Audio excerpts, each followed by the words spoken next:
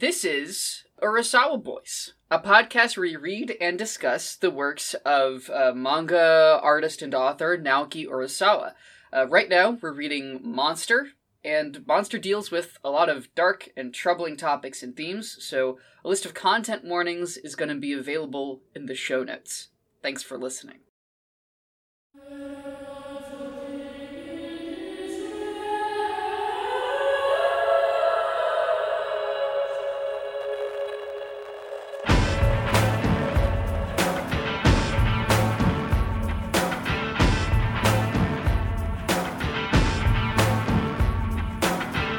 Hi everybody, I'm Samuel Quinn Morris. I'm Matt Fennell.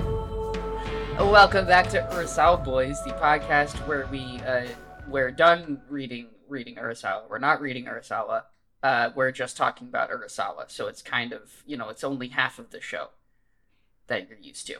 But we got a lot of other random bullshit to fill up the rest of it. Yeah, there's some fun stuff going on in here. Oh yeah, we got a whole little itinerary. We got a list. It's pretty exciting stuff. I've got to say. Yeah. Yeah, Matt, how have you been? And we can really luxuriate here. Yeah, this is our season wrap up. It's a Sunday. It's fall out there. Mm-hmm. It's a lovely Sunday, October 15th. The time change has got to be happening soon, right? I guess that's after Halloween now, is the way that usually does its thing. It's after Halloween, and I know this because when I was working at a place in New York, right, so it's spring forward, fall back. And so they were like, so in the fall, when you turn the clocks back, we don't close an hour early. We still close at the same time. So you're actually open working for an extra hour. Oh. And so then Miserable. I was like, okay, well, so what about in the spring when you move the clocks forward? I'm like, so do we still close at the same time? And they're like, no. Close an hour then we later. stay open an extra hour. So that you were still open the same amount of time. Miserable. Dude, that night, I was working that night. You have no idea how demoralizing it was to watch it go from 2:59 to 2. Yeah, I can't imagine. In the morning. It was just the worst. No bueno. No, but yeah, I've been good. I've been very, very tired, I think, since the last time we recorded. Because we recorded, was it after my race, but before the wedding, I think was when we recorded? It was after the race. I don't know if it was before the wedding or not. I'm pretty sure it was before I got fired. I think that too. I went out to California for this wedding in Sacramento on a Thursday. And we did this thing where we said, we're going to stay on East Coast time because we didn't take vacation days. So we were still working. But that's not really what that means. That just meant that we woke up at about, 5 and 6 in the morning every day that we were in Sacramento and then stayed awake until 2 or 3 in the evening. Or in the morning, 2 or 3 a.m. So very tired from that. Beautiful wedding. Very nice. Congratulations to my friends, Arthur and Morgan.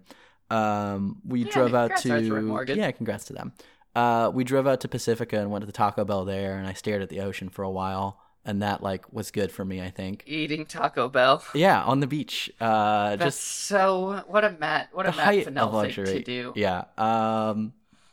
I think the Quinn equivalent of that is probably beef stew in a cabin. Okay, because you're not a beach person, right? You don't strike me as a beach person. Okay. I don't like the beach, and the beach does not like me. I love the beach. My dad's from Florida. We would spend summers in Florida growing up, and in southern Florida as I got into end of middle school, early high school, and basically I just sat out on the beach all summer and would read crappy books. Michael Crichton, John Grisham, a little bit of Stephen King in here, there. There you go. Love the beach. Anyway, we got back from this wedding. We had a red eye back into Atlanta, landed on Sunday morning, and I basically turned around and left on a business trip for 4 or 5 days. So great. When I finally got back to my bed late on Thursday, I realized it had been 12 to 13 days since I had slept in my bed. So I'm recovering from that. I'm feeling good. I got the The mullet and the mustache cleaned up a little bit for some of the meetings that I had on this business trip. As I told Matt when he sent me a selfie, I said he went from trucker to 1980s laptop salesman. There we go. Yeah, so that's kind of the look that I'm rocking right now. It's finally getting cool enough here in Chattanooga where I can switch to flannels. We've talked about *Halt and Catch Fire*, right? Yeah. That show stresses me out entirely too much. It's the most stressful show. I watched the first season and was like, I don't think I can. I love this. I can't watch any more of it. It is too much for me. The second season wasn't as good anyway. I feel so bad for everyone is the thing. The first season is a perfect episode of TV. Yeah. It is a perfect season of television. TV. It's so good. If you like feeling like you're going to have a heart attack at any second, minute and a half, it is insane.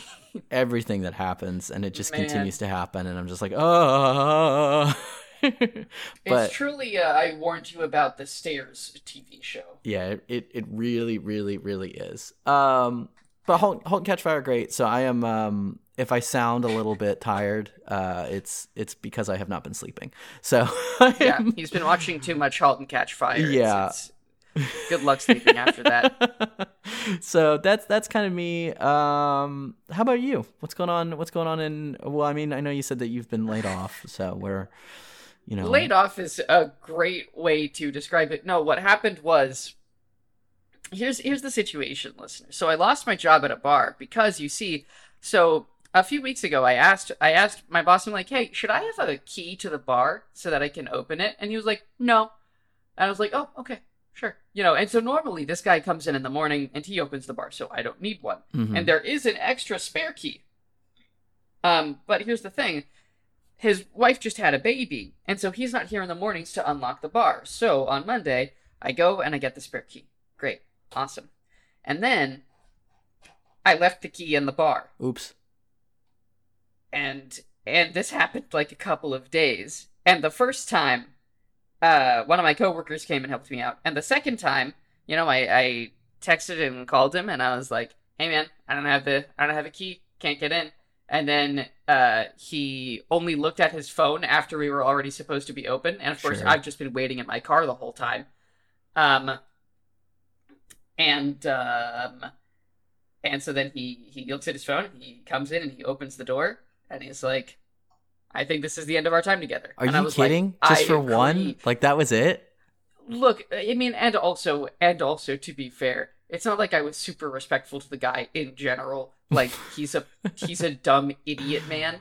And, like, I kept most of it to myself, but I have no poker face, right? So when he said dumb idiot things, I would get a look on my face. And it's not the most judgmental look in the world, but I did get a look. And so I imagine he was just waiting for the right time. Yeah. Well, that sucks. I refuse to work for somebody who is not worthy of my respect. Yeah. And who also would engineer a situation with so few redundancies that one person forgetting a key means the bar doesn't open. Yeah. Like, that's not what an intelligent person does. It's a little bit silly, I think, is the thing. Not ideal. Keys, just in general. Yeah. The number of times, so like the couple that just got married, when they go out of town, I watch their dogs, and they live over by my office. So usually what I do is I'll wake up early when I'm watching the dogs so I can get over there and then just go straight into work. There have been 2 or 3 times where I've gotten over there and realized that I left the key that they gave me on my key hook in my apartment. And let me tell you what, that is the worst feeling in the world. The white hot rage that runs through my body when I realize I cannot get in to feed these dogs at 6 a.m. is not fun. It's not good. Keys, just, I don't know. They suck. We're anti-key stance on this podcast, I think is where we're landing. It's the weirdest stance to come up with. Keys. You want to talk about the root of all evil? Keys it's not money, and locks. It's keys. Yeah. Yeah. You have nothing to break but your chains and the locks. My dad would agree with this. He hates locks and keys. He's like, every time I see that somebody's locked their door, I know that we're not evolved yet as a species. And I'm like, come on, Dad. Okay. You know what? Thank you for saying this, because now I won't get to that level. Thank you, Mr. Morris. But also, I will not be subscribing to that philosophy. he just wants everybody to get along and be a Look, good person. I don't blame him He for doesn't. that. Yeah, no, it's he's a real gem of a man.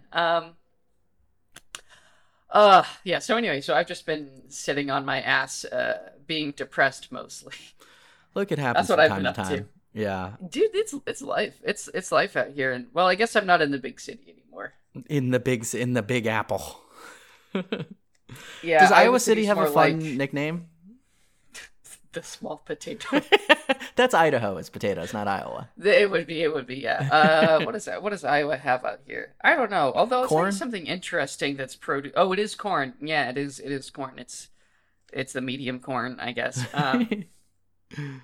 I'll tell you something interesting. I was at Hy-Vee earlier. I don't actually know if this is interesting, but it's interesting to me. But I was at Hy-Vee, which is the local supermarket chain, and in their frozen fruit section, they had frozen rhubarb. Ooh. I just wasn't expecting to see frozen rhubarb at a grocery store. Just doesn't seem like rhubarb is like a popular enough item. But Also, it I seems guess out it of must season. be. I feel like rhubarb is a summer food. Well, it's frozen. Yeah, I guess that's true. It's for rhubarb pie. Yeah, strawberry I rhubarb imagine. pie. Yeah, that's the good Yeah, stuff. I did a lot of work with rhubarb. What a funny thing It to is say. a I funny did thing lot to of work say, with but as soon as you rhubarb, say it, I'm like, yeah, but he's it's making true. tinctures. Rhubarb. Exactly. Well, we were making a rhubarb syrup actually. Okay. So what that entails is chopping up a whole bunch of rhubarb and boiling it. And let me fucking tell you, the scent of rhubarb turns my fucking stomach now. I Oh. cannot stand it. Because every week I would make this giant batch of rhubarb Of syrup, goo. and the entire it turns into this slop. It is. Yeah. What have I been well, I cooked some I had some leftover skillet gnocchi, so I had a jar of roasted red peppers, so I made like a cream sauce with the roasted red peppers, and some ricotta and some herbs and things, and then sauteed up the gnocchi, a little bit of some chicken, toss that all in the sauce. Very good. So my kitchen smelled nice and Italian-y for like a day or two there. I'm making the American Psycho. Nice. Oh, yeah. Let's see Medium. Paul Allen's card. I've Yeah. actually not Let's see- seen let's that see- movie. I don't think I would enjoy it. What? Yeah. Matt, you would absolutely enjoy it. I also haven't seen Fight Club, which I know, like, I can just list the like toxic masculine movies that I have not seen. Yeah, I don't. It just seems like you would really like the toxic masculinity movies. That's fair. Especially considering the You know? mustache, Exactly. But I go more in for, and we've talked about this a million times. I go more in for Scott Pilgrim, which is like it's like you think it's less like the threatening, soft boy but it's toxicity. yeah. It's a thing that I have had to So reckon you with. like The Lobster then? I also haven't seen The Lobster. I know, like I remember when that You one know came what, out, and I was like, I should watch The Lobster. Yeah. It did come out recently that I was really. Oh wait, never mind. That's on Netflix. I'm not gonna shill for you, Netflix. Fuck you. Well, I mean, you can say absolutely. We can take the range touch approach. Do not watch this until the AMTP comes to the table to make a deal. We're very happy Yeah, for there you the go. for the tentative deal that has happened for the writers. AMPTP come to the table, pay the actors. So absolutely do not Pay the damn watch actors. this movie. But the Yeah, movie that don't made watch you it. think of. But that made me think of the recent little Roald Dahl adaptations that Wes Anderson did. Pop those on Netflix. Oh, the Fantastic Mr. Fox. Wonderful Tale of Henry Sugar. Oh, I didn't realize that was out. Oh, it's out, baby. Okay. And there's like another 3 or 4 15-minute Roald Dahl adaptations that Wes Anderson also Huh. did. So anyway, so don't Watch those. But it's interesting that they Yeah. exist. It is. All right. Shall we get to it a little bit here? and Sure. there? By and by. This is going to be kind of, I haven't really prepared any notes. I think we're just going to be going off the dome. We're just doing it. We're just chilling out because we had a really good time doing this this season. Yeah. And I hope you guys have had a really good time listening. So this is just chilling And kind of out, like, as we having both a said, little we're bit of both fun. very tired and our mental states are not, Actually, not, I am. My stomach is full of grocery store pot pie right now. Oh, I want a pot pie for dinner. Not that sounds from the grocery so good. store. You don't. But the point is that I have a lot of gravy in me, and so this is gonna be a slower paced episode. All right. Well, do we have any? Yeah. Do you have any A lingering couple weeks thoughts out? since Yeah, it's lingering- ended? Lingering things. I don't know. I listened to our last episode. It's a good episode. I listened to chunks of it. I don't think I listened to the whole thing, just because it was long. And Yeah, I was totally. And you did the editing for it, so Yeah. you know what it fucking is. yeah. But it's a good episode, and it's just really interesting thinking about how you get from the start of Monster to the end of it. Yeah. Yeah. Another thing I was thinking of in that, because I saw some panels get posted of earlier in the story, like I think specifically from when Tem was talking to True Crime Grandma, and some of the links that we were sharing back and forth. I almost feel like the art style doesn't really change dramatically, but I think some of those panels at the start look pretty different from what we're getting at the end. I would say so. Yeah. And I think probably in particular his assistants doing the backgrounds. I think they either changed out or got better. I almost think even in the way that Tenma's face is drawn, and part of that is because we go from babyface Tenma to Yeah, I mean, he ages a lot and also goes through some shit, so I would expect, I suspect that that's intentional yeah. I mean, on Urasawa's part to some degree. I'm gonna hold the book up to the camera for you so you can kind of see. But I mean, I feel like we go from I haven't read that McLeod book. Oh yeah, you're right. Yeah, his face does change. I probably need to read the McLeod book between this and when we start our next season. But it almost feels like we go from the page that everyone knows in that book is the one where he talks about representation, right? And he goes from, okay, here's a smiley face, here's like a photorealistic drawing of a face, and just kind of like what different things you can do with different things along that spectrum. And it just, I haven't done the full reread through to kind of see how the art changes from start to finish, but it feels like we move from kind of that more abstract to more literal, realistic? Representational. Yeah.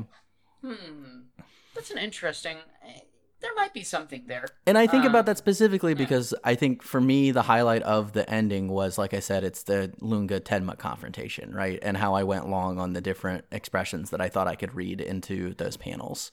So just a thing that that's one thing that I have been thinking about. And I mean, obviously still thinking about the ending. I don't really have a whole lot to say about it. I just think that last scene is very good. Covered it. Yeah. But anything from you? Because that was on my end. Yes. Okay. We said that the monster came that night is something that we originally interpreted as that night being the night that Nina shoots Johan. But actually, the monster came that night was talking about the night where Nina was taken from the Three Frogs. Sure. We just didn't know that yet. And it's because there's two quite distinct that nights in Monster. Yeah. So. I would almost even argue there's three that nights because, like, the start of the story is another one, right? Where Tenma does the original kind of. I mean, but like the two pivotal ones are. That one gets referenced. Yeah. That one gets referenced a little less. And I guess that's the same night that Nina shoots Johan. I'm incorrect. No, yeah. No, it's not. When Tenma does the surgery. That's the night that Nina shoots the Johan. Surgery. Yeah. Yes, the surgery. That was the night I thought you meant the night that Junkers gets shot. Oh no, like, I mean that's not that pivotal. Night. No, I mean it is, but it's not. It is and it's not. Yeah. Okay. Okay. We've got some stuff. Mm-hmm. We've got a few fun things here. Do we want to start with some fan casts? Yeah, let's do that. Okay. Do we want to start with just straight like we're doing a movie? And then we can do because we had joked about like the Muppets one before, and that was fun to do. But I did enjoy the Muppets one. Yeah, I liked that as well. Okay, let's go to IMDb. I don't know. Let's go like. There's a website where you can do fan casting. Oh, is there really? Yeah. Let me find it because I know for the Book of the New Sun, people were linking to theirs. My gain is so That's fine. fucking... mycast.io, fan casting your favorite stories. Oh, and then this will be good because we can rank other people's, like if they exist. Oh, fucking great. Okay, I'm gonna, well, I don't want to, if I search for it, is it immediately gonna pop up? No. I don't see it in here. I see a lot of Godzilla. Monster High. There's a lot of monster... People are going absolutely crazy with fan casting Monster High. Wild. That's crazy. Next page. Let's just see. Oh, hold on. I found it. You did? It's there? Yeah. Monster. Fan casting roles. This story does not... Do you want me to copy it? Do I have to copy it? Was it the second page? Where does it show up? It was on maybe page 3 or something. Page 3. Okay. I'm almost there. Monster. Lots of Monster High. You're right. This is crazy. Here it is. Monster. I know. Okay. Story with 40 rolls. rolls. Monster High is. Okay. I don't want to see that one. How do I just do a blank one? Stop. I can't be poisoned by knowledge. What do you mean burdened? What? Well, I don't want to see what other people have done because then it will influence my. That's true. Okay, hold on. How do I do a new one? We're doing this live, folks. For you. Yeah. I do jump to a character. The story does not allow.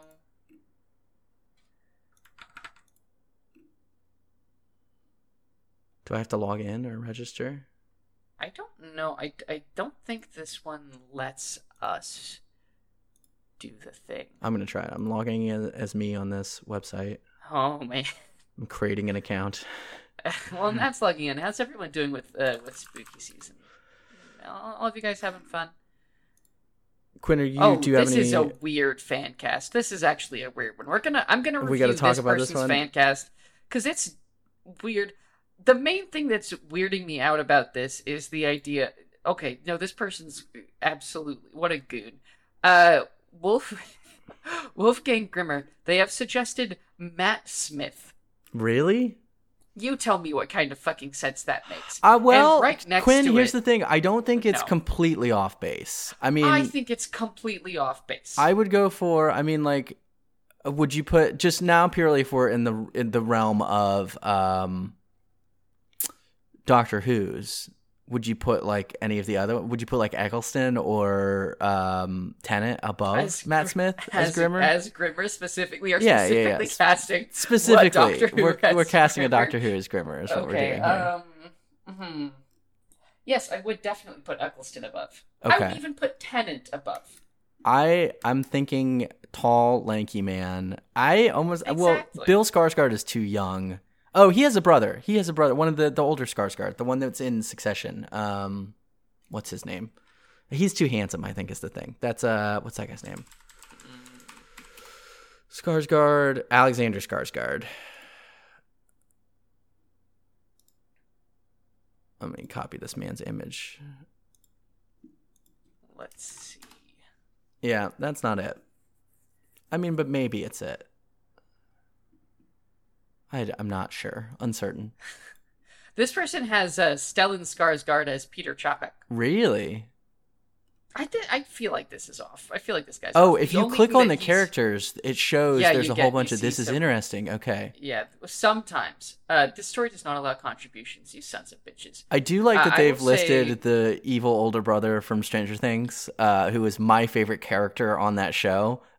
He is bottom of the charts for Johann Liebert. I think their suggestion of Toby Jones as the baby is spot fucking on. That's good, actually. I do like that. Toby Jones is the baby. That is correct. I think that's definitely correct. Toby Jones. I wonder if you think he ever gets tired of playing the same role. Fan casted or being cast as the little evil man. Yeah. It's got to be frustrating. Every role he gets, he's like, I am the little man with the little glasses. And he usually has a little bit of an ambiguous German accent thrown in there, too. It happens to him all the time. Yeah, poor guy. Yeah. But hey, look. Interesting that one of the roles in this is director. And they have like people who they would want to direct this. I think that's wild. That is fucking fascinating. Yeah. They really have that. With this website is showing Fincher, which I mean we've talked about Fincher a bunch. We've talked about Fincher. And I know, talked about Fincher for Monster. Del Toro's number 2 because I know that he has talked about wanting to adapt it. I think in TV, but Del Toro wants to adapt literally everything. Is the thing. Yeah, any story that people like Del Toro has said like I would love to him for it. Yeah, but the thing with Del Toro is that he's just nowhere near grounded enough for something like this. No. Like, he would make it way too stylistic, and it's just not a very strongly stylized show. Yeah. I do think Mads Mikkelsen as Klaus Papa kind of fucks. Yeah, I think that works. Because you can do scary young Papa, and then you can do current day older Papa. This is tricky now. Just like looking at this because I don't recognize a lot of these actors. I don't know who most of these people are. This person knows creatures. Yeah. This person definitely knows some creatures. Hugo Weaving as Lunga, that one's pretty good. Like I prefer that over Cumberbatch. I prefer that over who else is in here? I said Keanu and he's in here. He's down near the bottom. He was the one that I pulled as Lunga. That was like just purely based on the John Wick Lunga sequence at the end of the last one.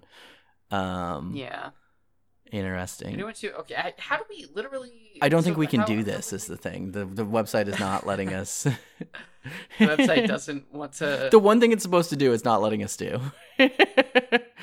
Okay, let's do the 5 main ones, I think is what we'll do. And I've said 5, not even thinking about who those 5 would be. Well, and this is tricky because like I don't even know who I would want to cast as like a Johan is the thing. So maybe not start there. And then same with Tenma. I don't really know. Yeah, because we need to find a Japanese American actor, and I don't have a lot of. That's this. Now we get into the problem where it's like, well, I don't want to just pick the one that everyone knows. You know, I don't think my my knowledge of actors is not actually deep enough to do this in a substantial way. I don't think mine is either. So we're good. Let's do the Muppets then. Okay, the Muppets. This is better. Okay, Johan Liebert. Is it Scooter? That is what I said, isn't it? I think you did. Man. Because who else is there? It wouldn't be. I'm trying. Okay, hold on. I've got a nice big list of the Muppets characters here. Of like we've got a lot of the. Do they have pictures? Are there pictures in there? They've got pictures. Perfect. Okay. There's also for the full list of 1,004 catalogs so many of the Muppets. Muppets characters. It's a lot of Muppets. We're not going to use all of them. Okay. So, Johan Liebert. Johan Liebert. I do like Scooter. I like Scooter too. Is the thing. As Johan. The problem is who is the Nina that is opposite Scooter? Is it just Scooter in a blonde wig? Is it? No.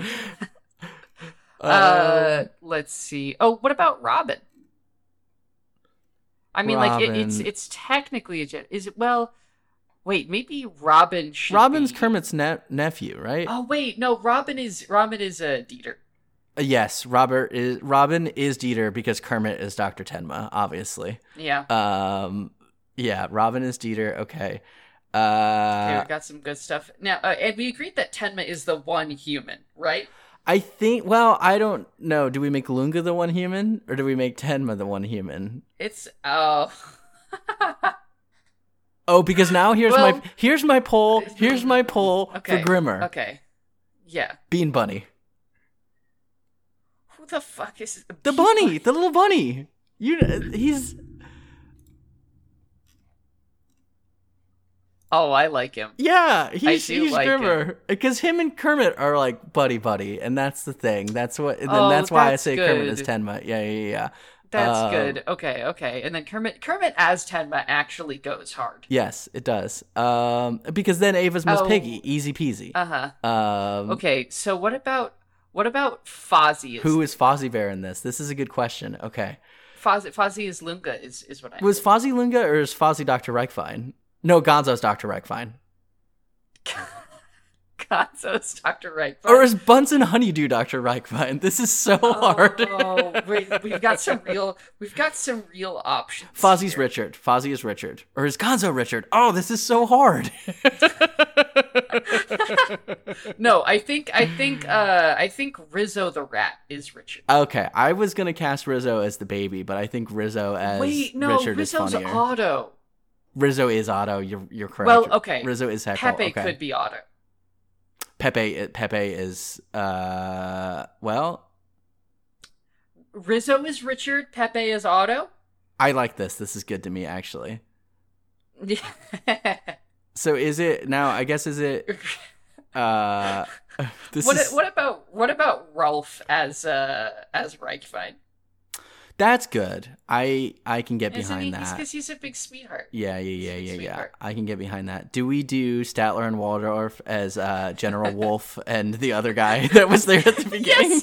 Yes. Statler and Waldorf are they're the old Nazis. Yeah. Oh, that's so funny. Absolutely. Is Sam okay? Now here's the question. Yeah. Is Sam the Eagle Klaus Papa? Or is Sam the Eagle Dr. Lunga? Or not Dr. Lunga, Inspector Lunga. The words mean nothing anymore. I haven't gotten... It's... Miss Piggy is obviously Ava. Obviously. You'll love Miss Piggy as Ava. Yes. Incredible. It's really good. The Electric Mayhem in all their glory, this being listeners... For those of you listeners who are fucking tuning in for this, because it has occurred to me that, boy, this is a niche segment. Oh, yeah. But the Electric Mayhem being, Monster. His name is Monster, isn't it? Yeah. No, Animal. Animal. Yeah, you're right. Animal in the band which is like Dr. Teeth. I think their full name is Dr. Teeth in the Electric Mayhem. Yes, Dr. Teeth in the Electric Mayhem. Love them. I think they are various serial killers. Okay. Oh, I do like that. That right? that Rudy is interviewing. Okay. And do we make Beaker Rudy and then Bunsen Honeydew Dr. Reichwein? Oh. I think that's the move. Oh. Well, it just depends on who would be funniest to cast Beaker as. Yeah. That's the thing. Is Sam Roberto, actually? Yes, actually, you're correct. Sam the Eagle is Roberto. That's the true move. Him playing chess with that crooked cop and then just like them saying he lives in a warehouse by himself. Sam the Eagle would live in an abandoned warehouse.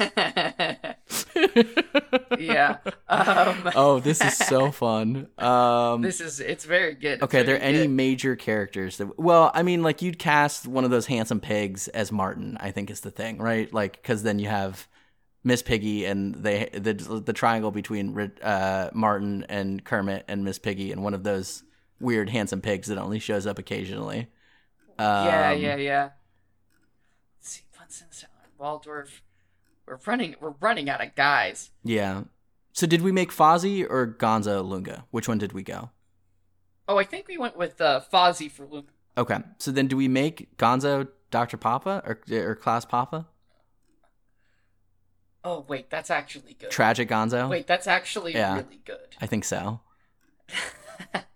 And then, because this is what makes it so funny, then you make the mother of the twins Camilla the chicken.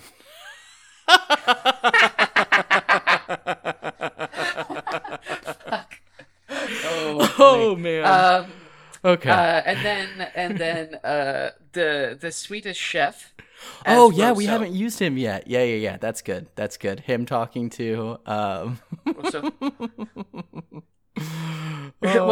hold on. I'm trying to figure out how to adapt the Swedish. I guess he doesn't actually speak. Spoonful of sugar. Stuff, but can you imagine, him at a? I can imagine it now. Him in a diner booth, saying as a tear slowly rolls down his eyes. And the subtitles say, "It's easy to kill a man. You just have to forget the taste of sugar." Oh, that's so good. Incredible. It's a good combo. Yep, I like this. Oh man. Yeah, that's good. I think that's it. Bunsen was Rudy here, or Beaker was Rudy. I was gonna put Bunsen as Rudy, or no. Bunsen is Reichwein because we always said Reichwein's like the warm, caring character, and I think Bunsen Honeydew. I thought we said was that Rolf? Oh, did we make Rolf Dr. Reichwein? Oh man, we should have been writing this. Yeah, that's okay. Our listeners have been paying attention. Oh yeah. No, here's my vote. Here's my vote for human characters. Actually, we make the Lotta, Carl, Shewald stuff the 3 human characters, because it's like when it happened, we're like, what is going on here? This is so out of place. And I think in the Muppet really movie, funny. if you cut to all of a sudden we're on a college campus with real people, then it's just People doing, like, real things. what is going like, all of their on? focus on money. Oh Yeah. man. Yeah. Okay. Jeez. That is good. Okay. I think we've mined call that bit. Yeah, We'll call that good. Thanks for joining in, everybody. that one was fun. That's good. Okay, we've got that. The reading tier list. So we've got 18 readings. I'm gonna look at let's the see. episode list to kind of help me remember. Yeah. Okay. So here's how I think we should do this, right? We'll start at the top, and then we can say where we think that one goes. So we'll each kind of, Control C, Control V into and we're each going to do it, We'll have our own tier list is what will happen here. So here, I will just copy this. And I'll take this one on the bottom. In a car. Yeah. Okay, so you've got the top, I've got the bottom in our little document here. Okay. So starting at the top, Air Dr. Tenma, first reading. This is the pilot movie. This is No Lives Are Worth More Than Another.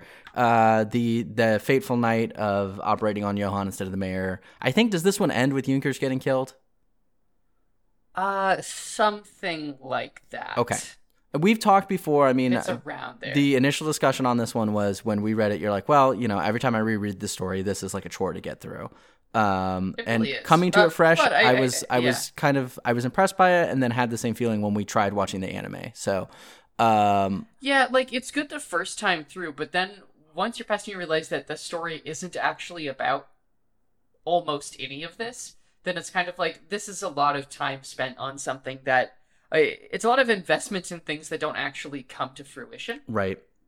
So and so that kind of makes it feel like it's wasting a little bit of time. I was also going to put it at B tier. I see you're putting it there. Yeah, I think that's because it's like, I don't think it's bad, but I think it is it's funky.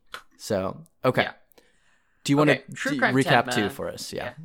Okay, so True Crime Tenma, here's where we test our memories, because this is a year ago now. True Crime Tenma is like, this is the whole thing. This is Nina. This is Nina's introduction. Yes. And all of that stuff. And the murders of the grandma in Heidelberg. Yeah, definitely. Oh, that's a really, really good volume. Mm-hmm. Like, that's going straight to. I think that's going to S, honestly. I was like, do I put it in A? Do I put it in S? I think I'm going to put it in S, because this one is also the volume that ends with the story of the mercenary who teaches Tenma how to shoot, which, like, that's a good... I've come around on that a little bit, I think, since we initially talked about it. Yeah, I think that volume 2, because this is still in the episodic... or this kind of actually begins the episodic section of Monster. And I think it's the strongest of the episodic section of Monster, too. It's one of the strongest. It's up there for sure. Yeah, the introduction, the whole deal in Heidelberg is just so fucking good. Mm-hmm. And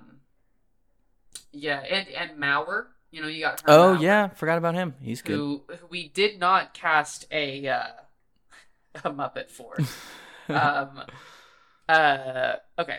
Frontier Dr. Tenma. This one's there's a bunch of stuff that happens in here. This is where this is kind of Tenma, just like jumping around Europe. Tenma meets Otto and Dieter here. Tenma goes to the country and works with that doctor who is in love with the lady. And this is where the only solution to this problem is racism, where the cop says that he just mistook a different Japanese man for Tenma. This one I'm gonna put this. I think this is also, this might even be a C for me, because there's moments that I like in this one. I was thinking, but it doesn't stand out a whole awful lot. Right. It's a patchworky of what one. we've, and it feels a little wheel spinny. Okay. Monster 4, Firefighter Tenma. This, of course, being in Frankfurt, where we have the baby and all of that stuff. This one's honestly insane. Yeah. This is going straight to A It's tier S. for me. Oh, this is going to S tier for me because there's I think that the Turkish Quarter Fire is incredible. This one also ends. This is where Rosso and Nina have their, spoonful of sugar one. That's the end of this volume. Which fuck. Okay, I this is an forgot S that tier. was here. Yeah. Uh-huh. That is S tier. This is So like what the we're learning is first that- time in the story where it's like, oh, okay, this is doing some stuff. Because it's like Yeah, the introduction of the neo-Nazis. We have Nina coming back, and it's like, whoa, Nina's here, and she's doing stuff with the baby. Yeah, she's doing this. That's action hero. And they this is where like someone's leaving in a boat at the end of this volume, and they're running like along the canal, like, don't kill him, it's okay, whatever, like good stuff. On the minus side, it's also the one where they introduce the split personality Oh concept. yeah, that's right. My God, I love how hard that got dropped. Yeah. I love how much that did not go anywhere in the story. They didn't even stick with it. It's so good that that's how that happened. Yeah. CSI Tenma. I think this is where we're gonna also- have our first disagreement, actually, on I don't know. ranking. I think I remember this one being like a little bit slower. Like I do really enjoy the sequence referenced in the name, but on the whole, I don't know. I might put this in C. I'm gonna put this. So I'm actually putting this as an A. I like this a lot. It's doing procedural stuff. It is doing. This is where Rudy gets introduced. We have the sequence in the carnival that I think that's where we drew the name from, where they, Tenma slips away. And I think that's the bulk of this one. We get Rudy talking to some serial killers in this one and like visiting that house. That is good. I like this one a lot. So this is A tier for me. I'm putting it higher than you. Okay. Okay, that's CSI Tenma. Lucky Dr. Tenma. I've got to look at the volume, honestly, for this one because I've got to flip through them. I think Lucky Dr. Tenma is the volume with the Vietnamese community and also with all of the... Not Vienna. Is it Vienna? No, it's not Vienna. That's in Austria. What was I thinking? Vienna. The other town's got Carl and Lotta. I don't remember where they so live. looking at this is the second half of Perfect Edition 3. This starts with Lunga and Tenma, like when Lunga gets that guy who's like the accountant who's committed the crime and that dude shoots him, and there's like they have their standoff in the warehouse a little bit, and Tenma does the first aid on Lunga. So that's how this one starts. Then there's Ava and Roberto doing their assault on the picnic. Oh my gosh. That's in here. Where we get the line of ants is introduced. Here? That's in here. That's crazy that it's only a third of the way into the story. Yeah. That's nuts. And then we've got Man, the pacing of this story just like gets more and more compact as the further in you get. Yeah, it does. Because then the end of this, like you said, it is the stuff with Carl and Lotta and Johann and Schuwald. We're ending with them going to the forest, and where Johann tells them that he hears the birds. All right, Which I think I'm willing. Johann telling him that he hears the birds. I had forgotten about this when I talked about my, Johann's psychic projection thing. Because I think I had talked about it there, and you're like, no, I think he's just like they're imagining it.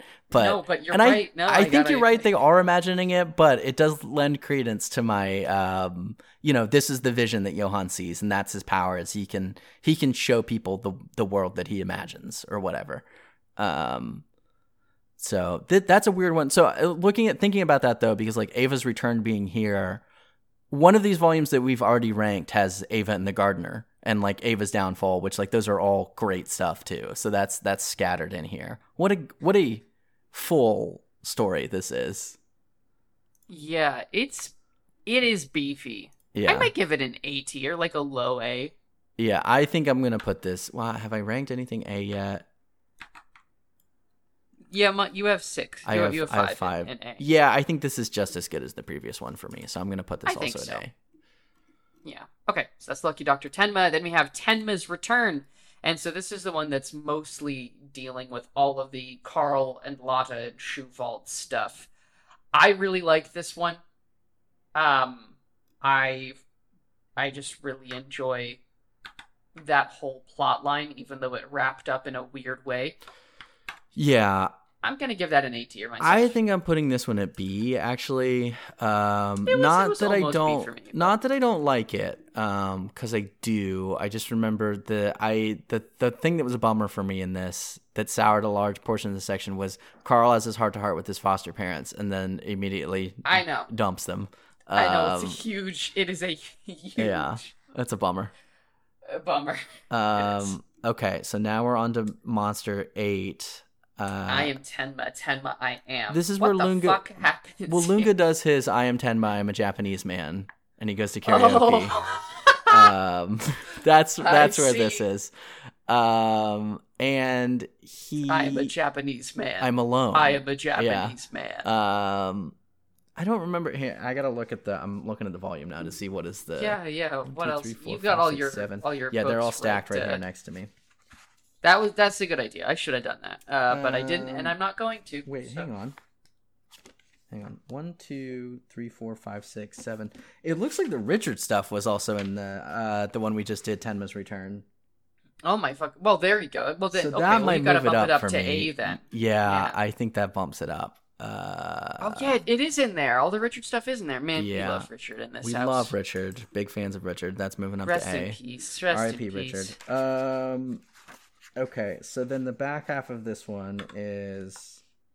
Oh, and that's also the stuff that ends... Because the Richard stuff is where we get Johan working with these children, pushing them off buildings. Like, rough stuff. Okay, it looks like the back half of this one is...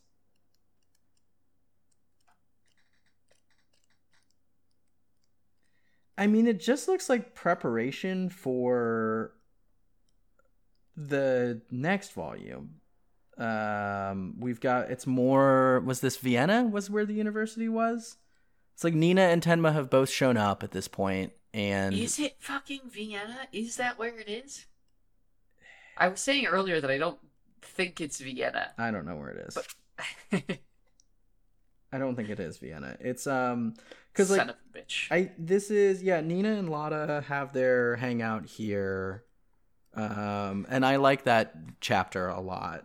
Tenma's acquiring a sniper rifle and talking with the Nazi in the woods.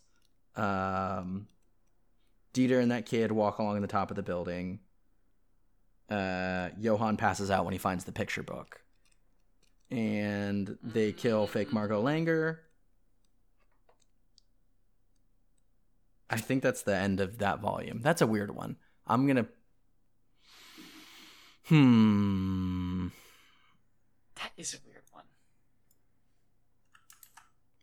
This all feels like it's advancing the plot, is the thing. Like, we learn a lot, I think, in these chapters. Yeah. I might honestly put that in D. I'm gonna give this a C, is where I'm putting this. Just because, like, the fact that neither of us could really remember, aside from, because how I named it is, like, that's the last chapter of the reading. So there's not, like, a whole dang lot that happens in there. Yeah, there's not a lot specifically happening. And then you go to Scaredy Cat 10 and you're like, oh, I remember exactly what that's talking about. Never will forget any of that. Burned into my brain. That's S tier for sure. This is the season 1 finale. There, the midpoint. Yeah. Sorry, I put that in list. mind. Yeah, but I'm also putting it in S tier, so that's okay. Tenma on top of the bookshelf, the fire in the library. Yeah, I mean that's one of the best ones. I think this is also where we tense, have so cool. Lotta say, "Why does this book make me feel so terrible?" Like the reveal of the actual book is in here. I think we get the text of the story. Yeah, that's like S tier, incredible, fantastic. We have more stuff in S tier than anything else. I'm also going to move 8 down into D is the thing, just because. Not that it's bad. Yeah, right? I just. Well, I mean, it's in D like for Monster. Yeah, right. Like in yeah. context with other Monster. Okay, Monster 10 X Dr. Tenma. I'm not a doctor anymore. This is the introduction to Grimmer, and we fucking love Grimmer. Is this also, and this is Grimmer's meeting with the Nazi who is doing a new experiment to love children? I don't know if that's in this one or the next one. Okay, let me set these down and pop this open.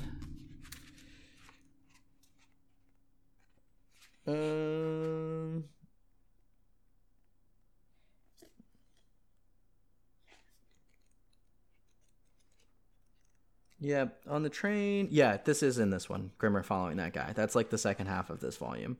And then this one ends with, this is how Grimmer gets, we get introduced to Yansuk here at the end of this one. This is the back half of this one is Grimmer and Yansuk, where like, cause the people that get, Grimmer goes, Magnificent Steiner at the end of this volume. And then that begins the secret police arc. Yeah. I'm gonna give this an A. Yeah, I think this is A for me as well. Yeah, I mean that sequence, because I talked about my encountering that sequence as a child in a hotel room. I mean that experience alone puts that into A for me. It's such a interesting feeling to remember that. After image of Tenma. Trying to remember this one. First half of volume 5. Man. Okay. It looks like I'm trying to see where this one ends is the thing. Of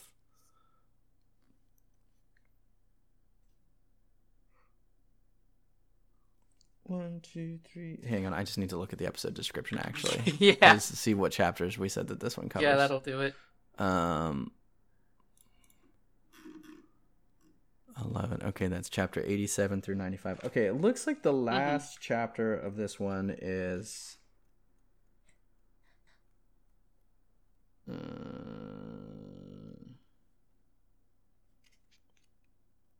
okay. This one ends with Tenma and Grimmer and Mr. Reinhardt showing up at the hospital and listening to the tape that had been left with Yansuk's mother. So other stuff that happens in here is Nina and Dieter go to the Three Frogs. This is mostly like Tenma and Grimmer hanging out, trying to figure out how to get him out of this secret police business. And Yansuk is hospitalized. I'm giving like this one a C tier. Yeah, it's a C. Just like, like there's nothing bad here, but this is we've said wheel spinning already. Yeah.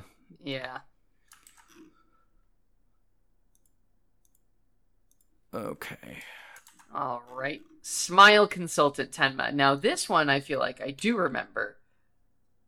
Yeah, I mean this is Johan sends that boy into the red light district in this one. And it's where it's where we really get to learn more about Grimmer's backstory. This is going into B for me. Yeah, the other thing that it looks like happens in here is it looks like Inspector Ling is on vacation now. Yes. And I'm trying to see if this is where he starts breaking into the house, because like that's an all-time. Yeah, he's broken down the door here. This is Lunga with a shovel. I think this is S tier for me. Whoa, really? Yeah, I'm putting this up there. I like this segment a lot. I think it's paced really well. I think it's exciting. I think the red light district stuff, like as horrifying as it is, I think that's good moment. No, the shootout is next. No, the shootout is this time.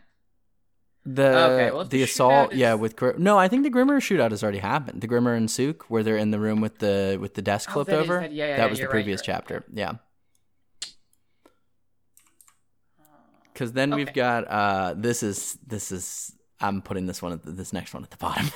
This is maybe my least favorite segment. I think it is also mine. Prison Break Tenma. This is of course it's definitely the one that we had the most complaints about. Yeah, by far we were most negative on this one, and that is still true. Yeah, so we go from Tenma gets picked up at the end of the previous chapter, and then this one is him in jail breaking out with the guy who wants to go to Tunisia, and then there's the segment with the Pulp Fiction characters that I like that segment with the girlfriend and boyfriend that he gets run over by the car. That thing by itself is a really good chapter. It's a fun sequence, but that's not enough to save the rest of the reading from bad pacing. No. So Prison Break Tenma, F tier for me. Yeah, agreed. Tenma with a gun in a car. Okay. The only thing I remember about this, I think, is the beginning, right? When it's like Tenma's When 10 minutes with it has a gun in a car. with the lawyer, with Vertiman. Yeah. Oh, and this is all the like Vertiman stuff is in here too. I'm giving this one a C. I feel like. Yeah. I'm flipping through. Actually, hang on. Oh, hold on. What else happens here? Okay. Let me make sure I've got the chapter count. See, correct now here. I'm liking that we're doing this actually, because now the listeners actually know. Now you guys know how my memory is so bad when it comes to stories. Okay, so yeah, this one starts where we said it's Tenma holding Vertiman with a gun in the car. We've got then we have Nina with Lipsky. Okay. And more Nina at the Red Rose Mansion. Okay. She's remembering a lot. That's like honestly the majority of this is Nina and Lipsky, General Wolf dying. I feel like this is going into C. And Martin shows up at the end of this. The last chapter of this is the first Martin chapter. Oh, that's not enough to save it. Yeah, I think I'm going to put it C. at B because I do like the Lipsky stuff because this is where we have our, the thing that's going on our shirt. They're blackpilling the kids. Because we get the different, we get Lipsky reading the 3 or 4 different stories, right? Let me read you another. Let me read you another. Like, I like that segment a lot. Was in here? Yeah, that's in here. Oh, okay, then yeah, that's B tier for sure. Yes. Okay. Yeah. All right. NPC 10. This is the Martin 10. stuff. Yeah, this is. Oh, that's going into it's A tier. It's S. Oh, it's okay. It's A for Martin. me. I love Martin. I love Martin enough for it to be S. Okay. And then 3 more. Now we're at the end. This is the most recent stuff. Wow. Okay, Airplane Engineer Tenma. A. I think I'm gonna put I'm trying to think if I like this more or less than 17. This is gonna be where that's how I determine where it goes. I think. I think less, but that's because I really, really love the ending of this story. I love everything in Ruhenheim. I think I liked this more than the beginning of the Ruhenheim stuff. So I'm gonna put this at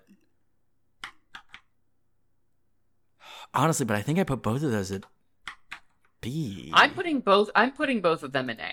Okay, I'm putting them both at B. Is what I'm doing. And then Monster 18, S tier. Yeah, baby. the ending's S tier. So we glossed over. So yeah, 16 was all the assassination. 17s were in Ruhenheim. 18's the finale. 18's S tier. Okay. Yeah. Man. Cool. Yeah. Okay, so S tier. I mean, that's a pretty good spread for Monster. I think so. That 10 out of 18 are an S and A, right?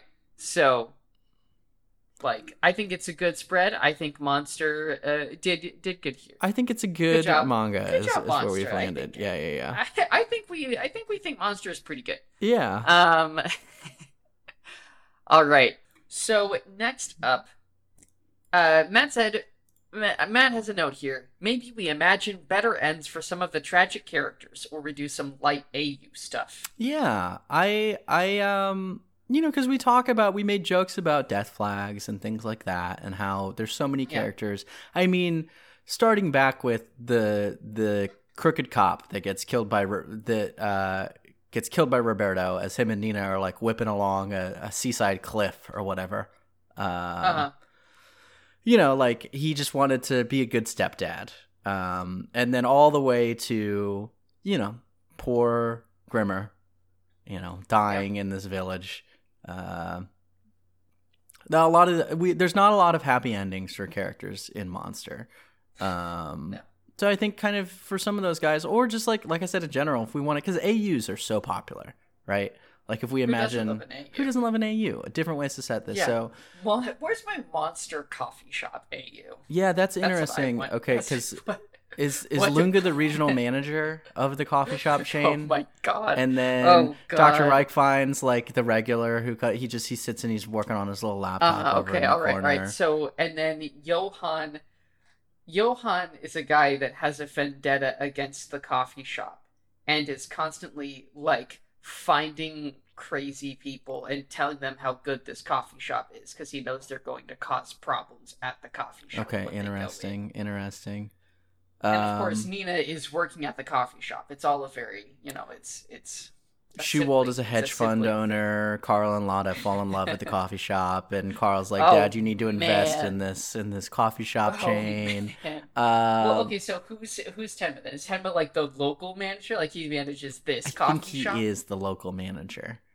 That's pretty. I can imagine Tenma carrying bags of coffee beans very easily, like big sacks of coffee beans. Oh, totally. Grimmer is everyone's favorite regular, I think. Mm-hmm. I like the idea that Richard is still a detective. He just comes into the coffee that's shop fun. I like that. Coffee. Yeah. Is there anyone that we missed? I think a lot of these characters are like they can be the same. They just come into the coffee shop. Yeah. So silly. Who else do we? Okay, what are other? I mean, coffee shop is like the most popular AU. I'm trying to think if there's everybody loves a coffee shop AU. Yeah. What about like, what does sci-fi monster look like? Okay, that's interesting. I think it's and sci-fi, not cyberpunk, because cyberpunk honestly doesn't look much different than this one. No, cyberpunk would be pretty similar. As evidenced by Pluto, which is essentially cyberpunk monster. Grimmer would be a cyborg, I think, is like one of the only things that he has part cyborg. And Lunga is just a robot that's like not even like a human looking robot, just like a big old trash can or something.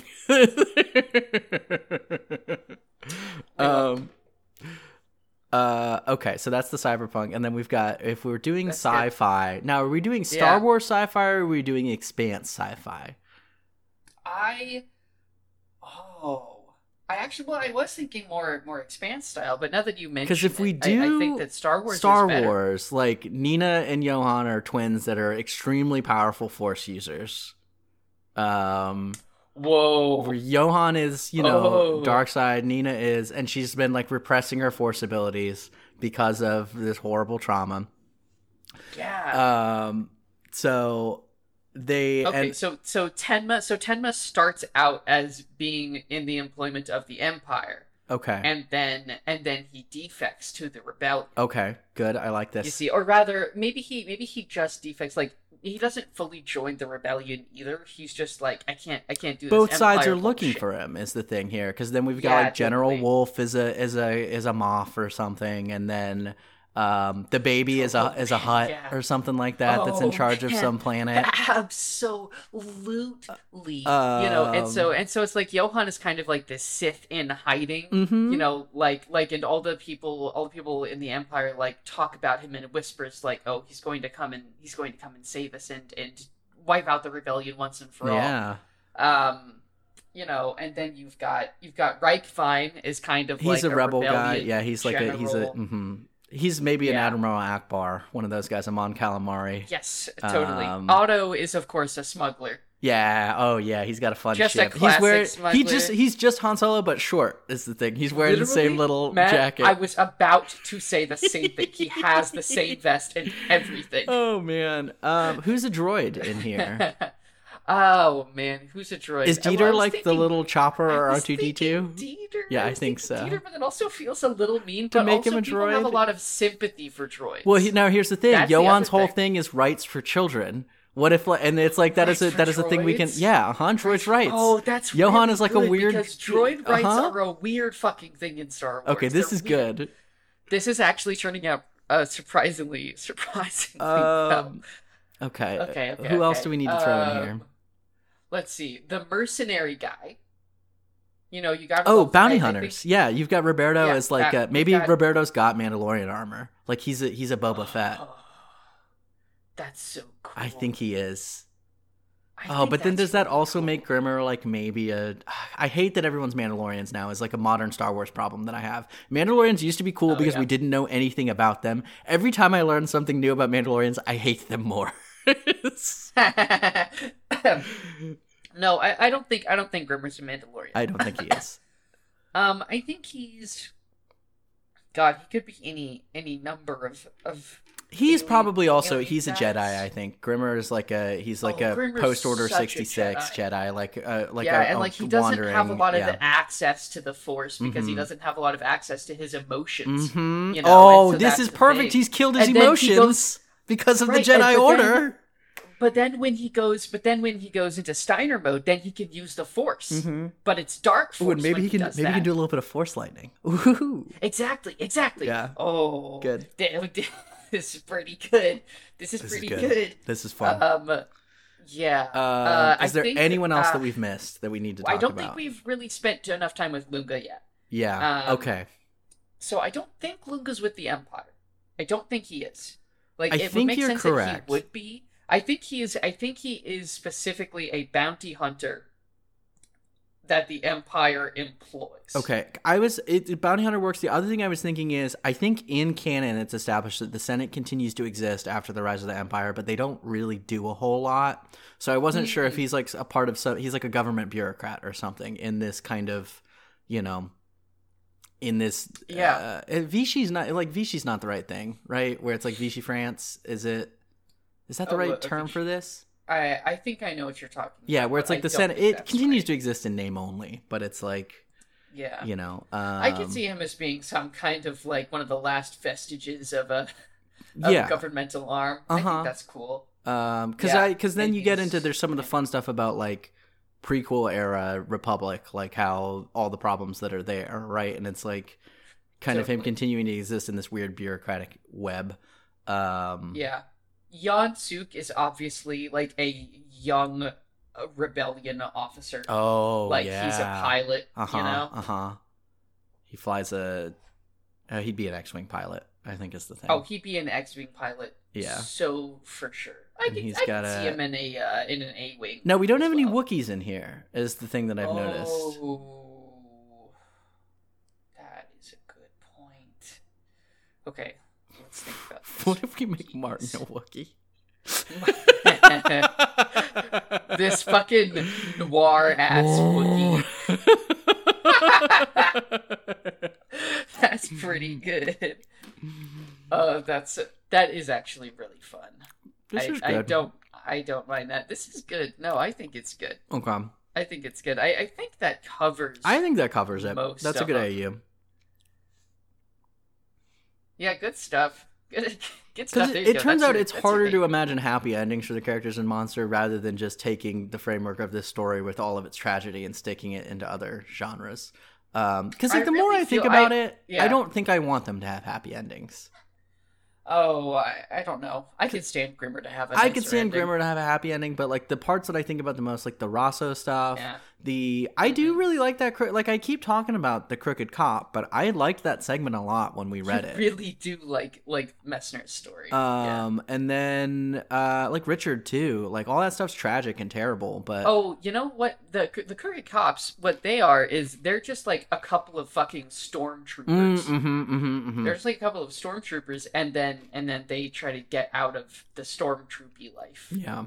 And then the Messner retires on some like resort planet. Yeah. Where Anakin and Padme got married in those prequel movies. Yeah, exactly. Lake Como. Did I ever tell you about the? I played a game of Dungeon World once. That was set. It was like a science fantasy world, and I set it on Space Miami. Oh, fantastic! That was a good game. We spent the first session stealing one of our PC's drug van out of an impound lot. Awesome. It was so good. You made it to Space Miami and Andor, right? Like when you were watching it when you were here. Mm-hmm. Okay. Yeah. Okay. If Monster was written today, how would it be different? Okay. I mean, on one hand, I will say I think this is actually a surprisingly difficult question to answer because I think it's really modern in its approach. I think like compared to say cable TV stuff from the era, I think it holds up significantly better, and at the very least, its conventions line up more with modern conventions than a lot of its contemporaries. Sure. Do you think? I mean, because when it's written, it is not a period piece, but it becomes a period piece. By the fact that it's set in a very specific era. It's dealing with a lot of like in the 90s, like globalization is really happening. There's, at post fall of the Berlin Wall. It is of its time. I don't think you could change the timing. Yeah, I always think about like how post 9/11 media just in general gets really weird. And in college I would joke that like there's no good movies between 2001 and probably like 2007. Which is like, I don't think that's a joke. I think that's true. I think there's exceptions, but like I just think that stuff gets really weird in that zone. And totally. I find it impossible to imagine a world where 9/11, I mean, because I guess we're going to read works that Urasawa has written post 9/11, and I don't know how large 9/11 looms over the rest of the world as it does the American consciousness, but you're smiling and nodding because oh yeah. Urasawa, there's a couple of times when it is explicitly mentioned. Okay. Well, because the other thing is, like, I think about, we talked about this as a story about borders and conflicts between nations and stuff like that. And I think, like, post 9/11, how it just, the two of us have grown up in a world where it is near constant conflict in the Middle East. Pretty much. Regimes turning over.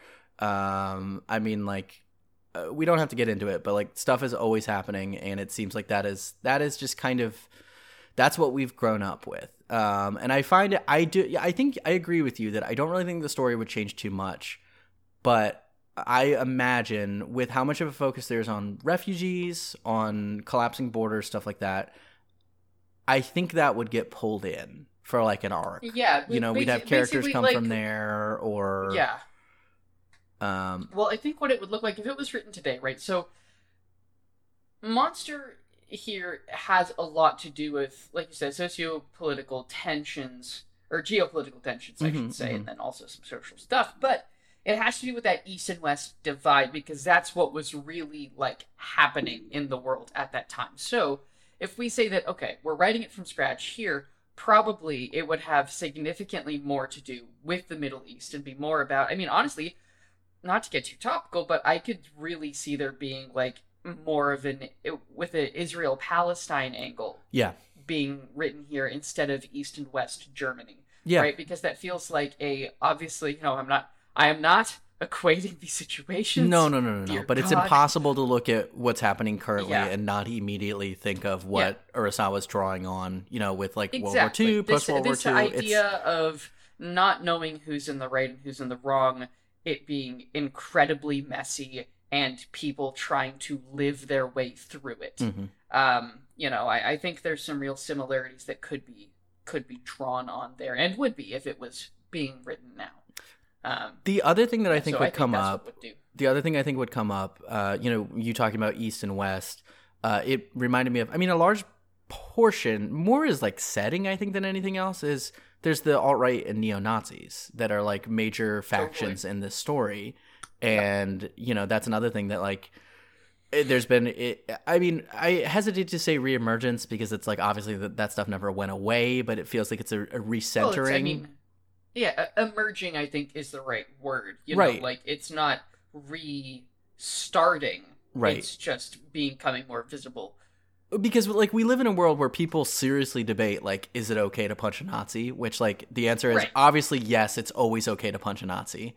Encouraged, in fact. Yeah, you should. Nazis should be punched, and they should be afraid to be punched. Sometimes. Yeah, it does. But I think that, because that's almost kind of like a flavor element in the story more than anything else. Like, it never, I don't know if it ends up being as much of a thing. The Nazis are there, and they are clearly condemned, but the story isn't really about them. I think they might become more of a going concern. Right, like if it was kind of, I think we might have Tenma engage with them a little bit more directly on an ideological ground rather than just like, here's some guys that I'm going to punch and run away from. I think we might have seen the internet play a bit more role. Oh, that's a good point. But I say that, but I also don't really know for sure because, it would still be a comic book, and spending too much time on the internet and a comic book kind of sucks. Yeah. So I don't know. I do think you're right, though, because so much of this is about, like, we're constantly seeing news headlines about Tenma. Tenma's in the news. There's the thing where, like, all of his patients do the spirit bomb for Tenma. Like, that would be, like, a hashtag justice for Dr. Tenma, Like, there would be a sequence where people kept, like, TikToking Tenma, and then Luca would find him from the TikToks. Yeah. there would be a kind bit of where sucks he's like describing scrolling. that, but yeah, that is Yeah, what would but it's happen. also kind of funny to It imagine is funny. Lunga scrolling TikTok. Yeah. And like getting frustrated with it. But yeah, okay. That's interesting. That's interesting stuff to think about. Okay, well, if it was written today, here's the other question: would they spend as much time on the split personality thing, or would that go out the window? No, it's not in vogue. That would go, and so would the repressed memory stuff. I think it would still be about Nina trying to remember, but I don't think we would get the drawn out kind of like repressed memory trance sequences that we have two or three times. Be so heavy handed. Yeah, I think it would be handled in the modern context, where it's like, the way that we talked about, where it's the way that stuff is understood now. I think the scenes would probably be similar, but they would play out differently. What about gender stuff? Oh, that's a good point, because that becomes we didn't really talk about that in our tier list, but that's our bookie, man. Yeah, we like I said before, like when we started getting to it, I'm like, every time I shut this out of my mind because I don't like thinking about it. Yeah, it's complex. It's complicated and ultimately doesn't add very much. Like, it doesn't add a lot of complexity. It adds a couple of interesting moments. But like, well, it allows the ending to happen, right? Which, like, I love the ending sequence, right? Where you have the two people are flattened into one, which is which, human lives, which one matters. Did she mean to pick me? Yeah, I mean, I think probably in a modern context, I think maybe something similar to what happened could still be included. Mm-hmm. It would just have to have been handled with much more delicacy.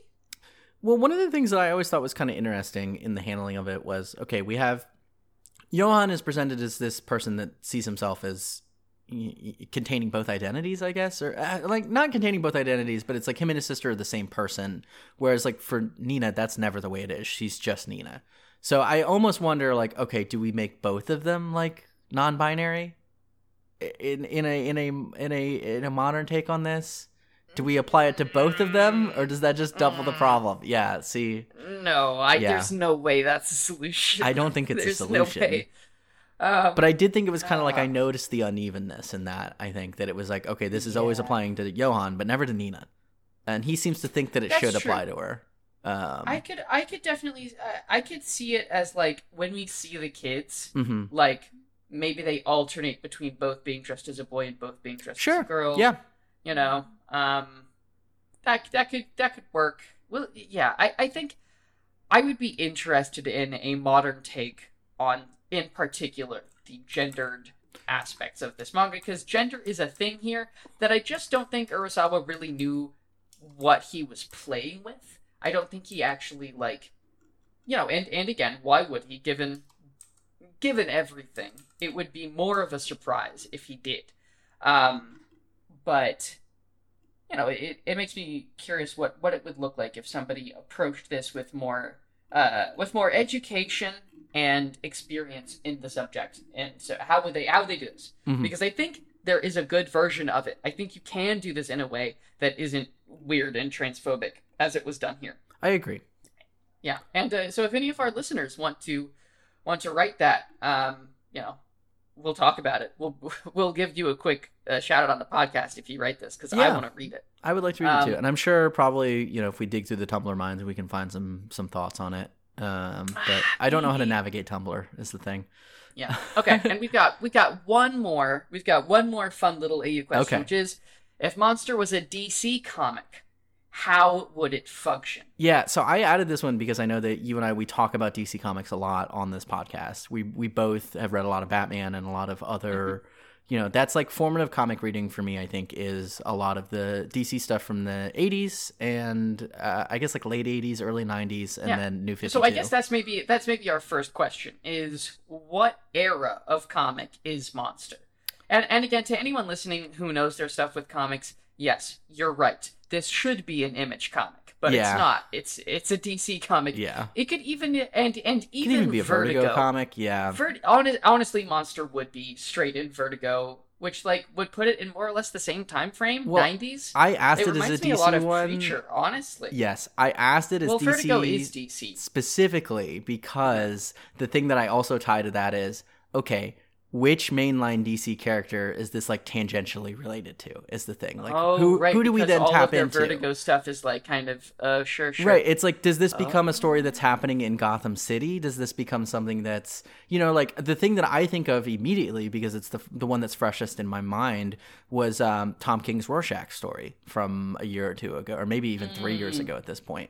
Right. Like, I think that is tonally similar to, I mean, obviously that's a much shorter story. It's 12 issues instead of, I guess actually this actually raises a really interesting question. Who's writing Monster, the DC comic? Yeah. Because it's not Urasawa. I almost thought Tom King, because he writes it. Well, for a chunk, he was writing everything out of there. Yeah, I mean, Tom King, like, that's what makes, because like Tom King isn't a bad pick. It's not bad. But like, I don't know, and like I said, this reminds me a bit of Preacher the comic, and Garth Ennis I think could do it. Yeah. Garth Ennis could do it, but boy, it would be so much more vulgar. It would be so much more terrible in so many ways. Man. Yeah, I don't like, know if it would be good. I like Preacher, but there are parts of Preacher that I hate to think about. Like, even more Preacher than like is one of his most tame.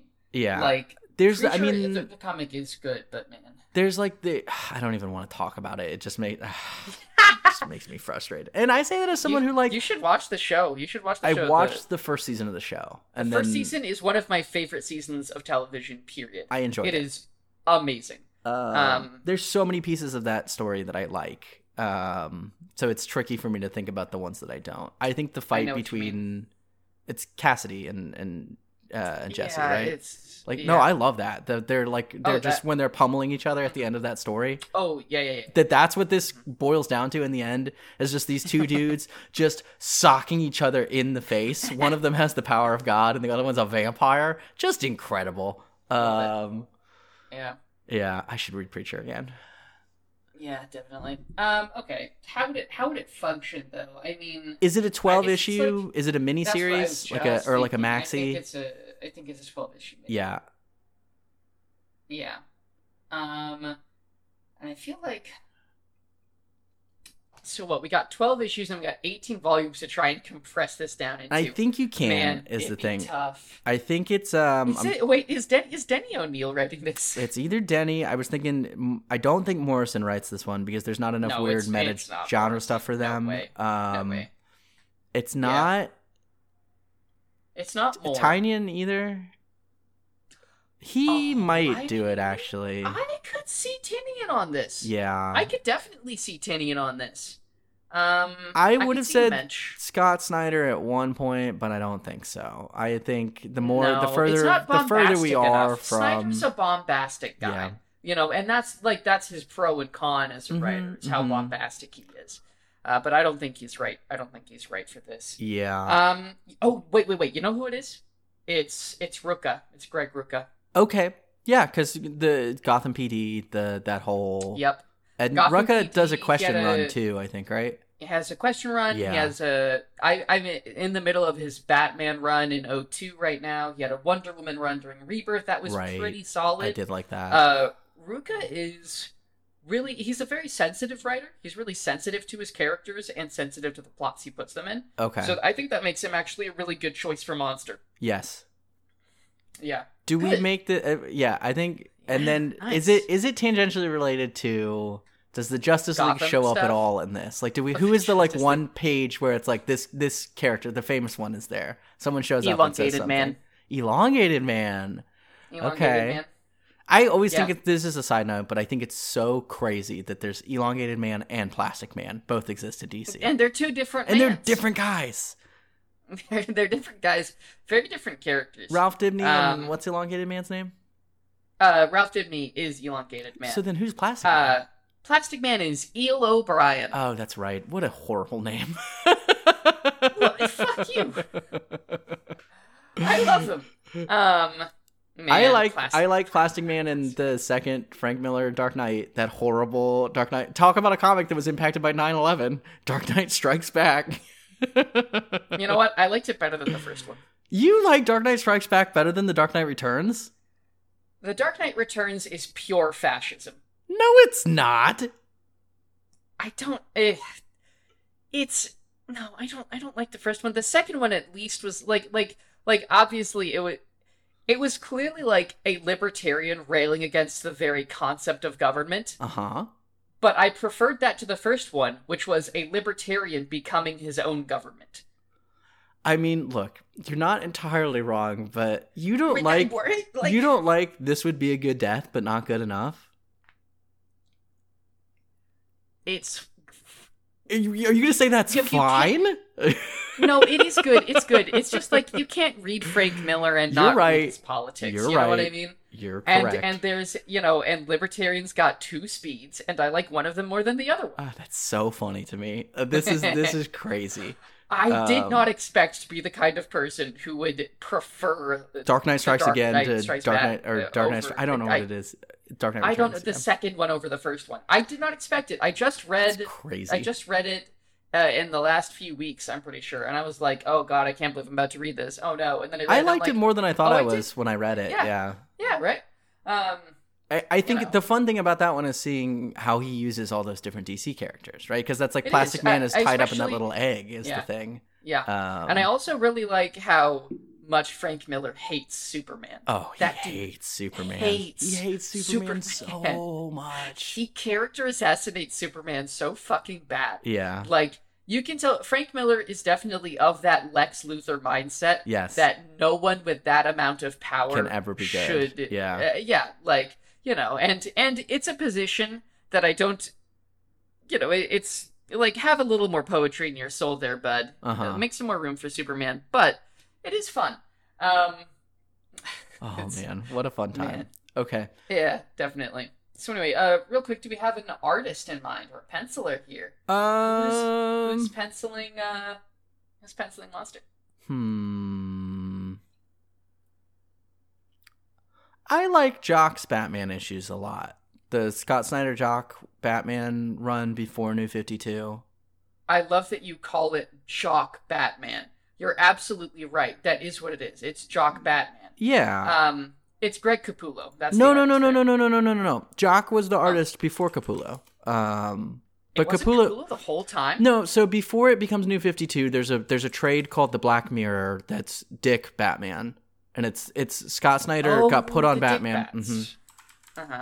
I didn't realize that Snyder was on Dick Batman. Yeah, it was only like 12 issues. It's not very long. I love comic books. I love that comic books make you say sentences. Black Mirror is a Batman story written by Scott Snyder, illustrated by Jock and Francesco Francavilla. 10 issues in Detective Comics, and it's the final Batman story. Jock. What's his fucking name? He just goes by Jock. Okay. Yeah, Scottish cartoonist. All right, let me take a look at this guy.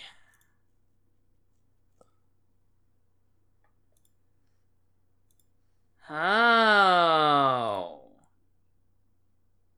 Interesting. Yeah. Okay, I can see it. I can definitely see it. I do think. Do you have the Gordon page, the spread with his creepy little with James Gordon Jr.? Like that's the. I think that's also why I pulled him. No, I have a cool page with Batman like flipping. No, okay. I see it. I do see it. Oh, Snyder and Jock on Savage Dragon? Jesus Christ. My gosh, what? Oh my god. That's not a good idea. That's No one should let Scott Snyder write Savage Dragon. No one should let anyone write Savage Dragon. Was that Eric Larson was Savage Dragon? I think so. That's one of the image. Something like that. I actually have not read a single issue of Savage Dragon, so. Yeah. No, this is Jock is a good pick for the penciler here, though. That's good. Sweet. Yeah. Okay. Good stuff. Fun. Boy, we are really doing niche after niche on this episode. And we're gonna lose That's some fucking people. Fun. Dude, I don't care. This is the wrap up, right? That's we're having fun. People don't have to listen to No, this is just a fun bonus. But I hope you guys are, and I hope you're having fun. Me too. So, questions. We had some questions, mostly from Villafox. Thank you. We love Thank you, Vil. I was so excited when I saw this email come in. I know. All right. What non-story thing were you most surprised by?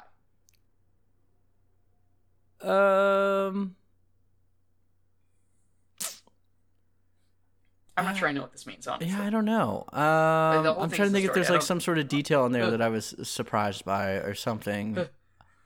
Oh, big old burp. I'm drinking seltzer and beer. At the same Yeah, time. getting bubbly. Oh, I think by how often sandwiches showed up and were plot critical, I can say I was surprised by that. True. Yeah, the amount Yeah. of food there. Food, yeah. I think probably. I think in general, like, just the sheer size of the cast and Yeah, how that's- often new characters got introduced. That's You know, good. that is really like every time another new character shows up, you're like, another one? Hmm. And then you're like, well, okay, surely that's all of them. And then next fucking chapter or volume, you're like, another one? Another? And then Yeah. you get to Ruhenheim and you're like, oh my god. So yeah, I think that was something that really kept me surprised and intrigued throughout reading this. And Yeah. that's something that, as I've said many times, that's one of the best things about reading Urasawa, because that's just constant for him.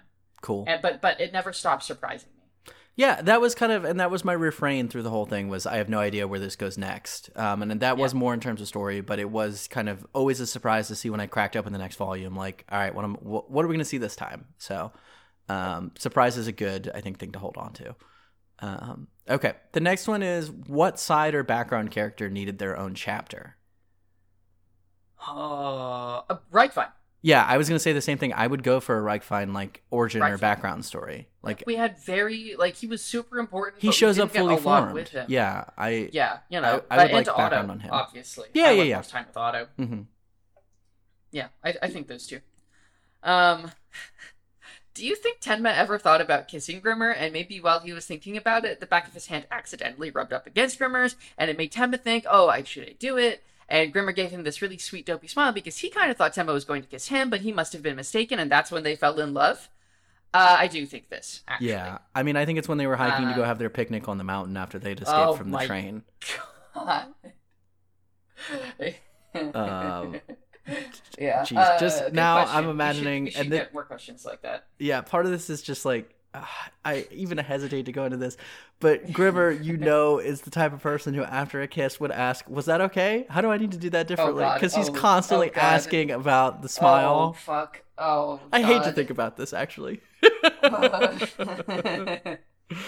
I feel like there's a lot of shipping that you could do in this series. Oh, There's yeah. at least a decent bit.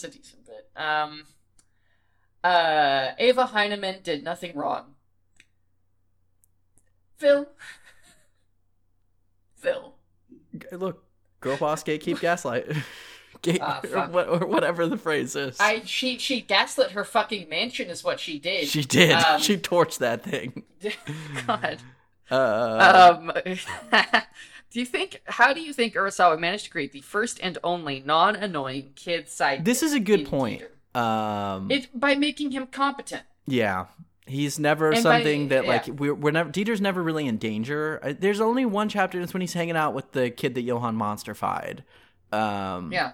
But, And like, even then, he's helping the other kid out. Like, and Dieter gives shit back to the adults is, like, the other thing, too. Yep. Where, like, he draws that, the last time we see Dieter, I think, is he's drawn that crappy picture of Ava. It's like, he's holding it up and she's frowning. Like, I love that. Yeah. I and- think it kind of comes down to most kid characters, like, they're kind of defined by wanting to come along and the adults not wanting them to come along, and then we get this annoying back and forth where the kid ultimately doesn't come along. And, like, that's what's annoying. It's not that the characters themselves are annoying, it's just that everyone's always like, well, this is what I do with the kid character. But that never happens with Dieter. The adults are kind of like, hey, there's a kid here? Oh, fuck it, whatever.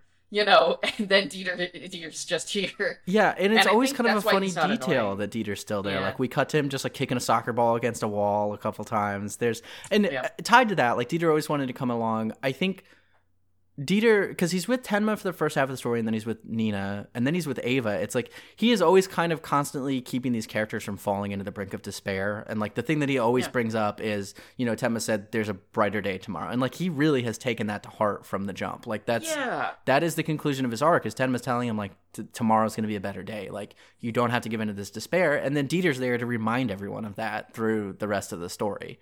Yeah, you know, it's really I think like.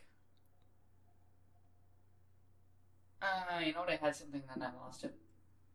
Damn. I guess actually the trick of it is that he is not a sidekick.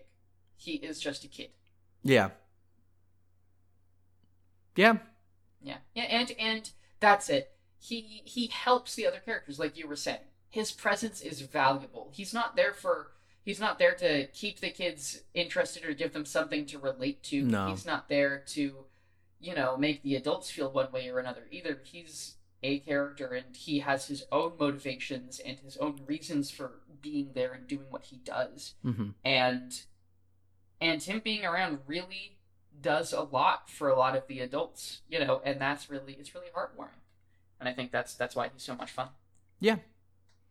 Yeah. And I think, like, in a story where, like, the treatment of children is such a central theme, right? Yeah. The fact that we can see, like, a good example of... I mean, like, maybe not good, because, like, it's probably... Like, honestly, for him, this is probably not a great childhood experience, like, running around Germany chasing a murderer. But, like, the way that he is treated... Trying. Yeah. It models kind of this better image of what can happen for these kids. So, yeah, I don't know. I like Dieter. I don't think... Thinking about it... I don't think Dieter's a major character because, like he's major in his section where he's introduced, and then he's always kind of there. Yeah. But, like, I'm always happy when Dieter's there, I think. Me too. If you could live the rest of your life as a character from Monster, who would it be? Or, alternatively, what would be your quirky, ironic retirement profession?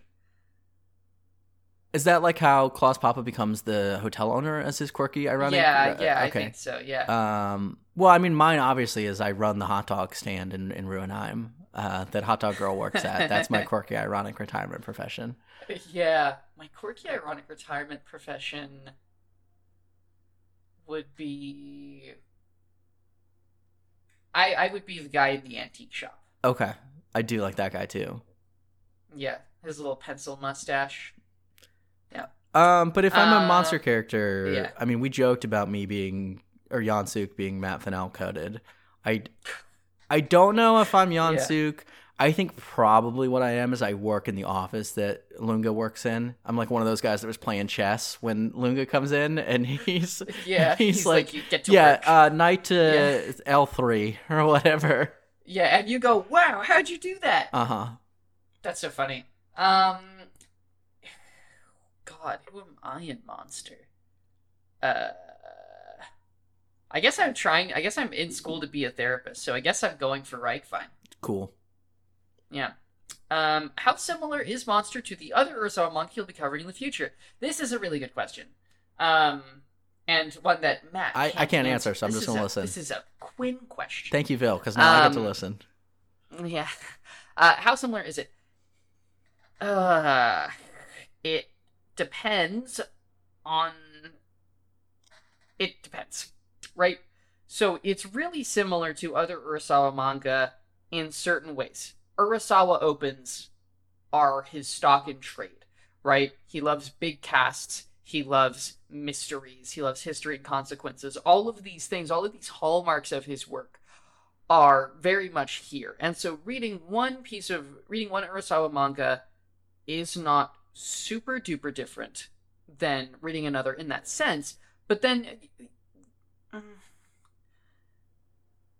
you get to something like Master Keaton, which is coming up, and that's completely different because that's just an episodic, like adventure of the week format, you know. And so we won't half of the stuff I just mentioned isn't present because Urasawa isn't even doing the writing for a lot of it.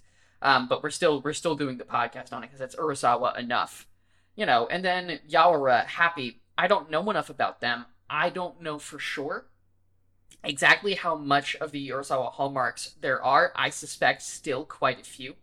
And then I think probably the one that's most similar to Monster is Billy Bat. And Pluto also bears a lot of similarity here as well, but Pluto is also really short. Billy Bat in scale and scope is not dissimilar to Monster, so fairly high similarity there. But man, oh, that fucking story. And then Asadora. Really excited for us to get to Asadora whenever that finishes up. Who knows? I mean, we might finish everything else before Asadora's done. Who knows? Yeah. If that one ends up being another long one. But yeah, totally. It'll be interesting. Yeah. So the answer is it's clearly written by the same guy. There are differences. There are similarities. Like, it's like any author. Cool. Okay. This one's a fun one. If you could introduce any supernatural element into the narrative of Monster, what would that look like? How would that play out? My answer, and this is Vil speaking here now. My answer, so glad you asked. Dieter is, due to weird military experimentation, basically a vampire. Tenma periodically has to let Dieter feed on him. That's why he's so tired. Thank you, Vil. Love you, Vil. Love you, Vil. Thank you, Vil. A supernatural element, I think the obvious one here is that Klaus Papa's experiments are to generate ESP. Okay. So all of the Kinderheim people have different ESP powers. Right. Yeah. Which we kind of already said. I mean, that was what I posited was that Johann has some sort of low level TK or ESP where he can, these mental images and low level mind reading and stuff like that. I guess Nina does have like a twin thing power, come to think of it. Yeah. If we were going to introduce any more. So it's kind of already true. Yeah, so let's pick a new one since this one is already in the text, it turns out. Let's see. I think here's actually how I think I would do it. And this is kind of how it gets played, but I think I would lean into it even more. I think I would make Roberto unkillable. Like, we kill him more than just that one time. I think it would be like a Jason or a Freddy or whatever. Yeah. Roberto just keeps coming back. He can't kill him. He's the slasher villain. I do really like that. I think it would be fun if Grimmer actually turned into like a monster. That would be cool. Yeah, if we saw some sort of, he gets claws. Mm-hmm. He's a werewolf, Grimmer werewolf. Ooh, werewolf Grimmer, good. I mean, especially if we've got vampire Dieter. Wolfgang. Well, his name is Wolfgang. His name's Wolfgang. Yeah, he's a werewolf. It's easy. That's what a fucking slam dunk. Kaboom. Boom. All right. If there was a budget and everyone involved was compensated fairly, do you think a completely colorized manga would make reading it better, or would that distract from the story? Urasawa's line art is different when he's using colors. It's a lot softer and like more watercolory in the color panels. And like the little bit of reading that I've done is like I think he supervised the colorizing of these ones, so really? Like he's involved at least.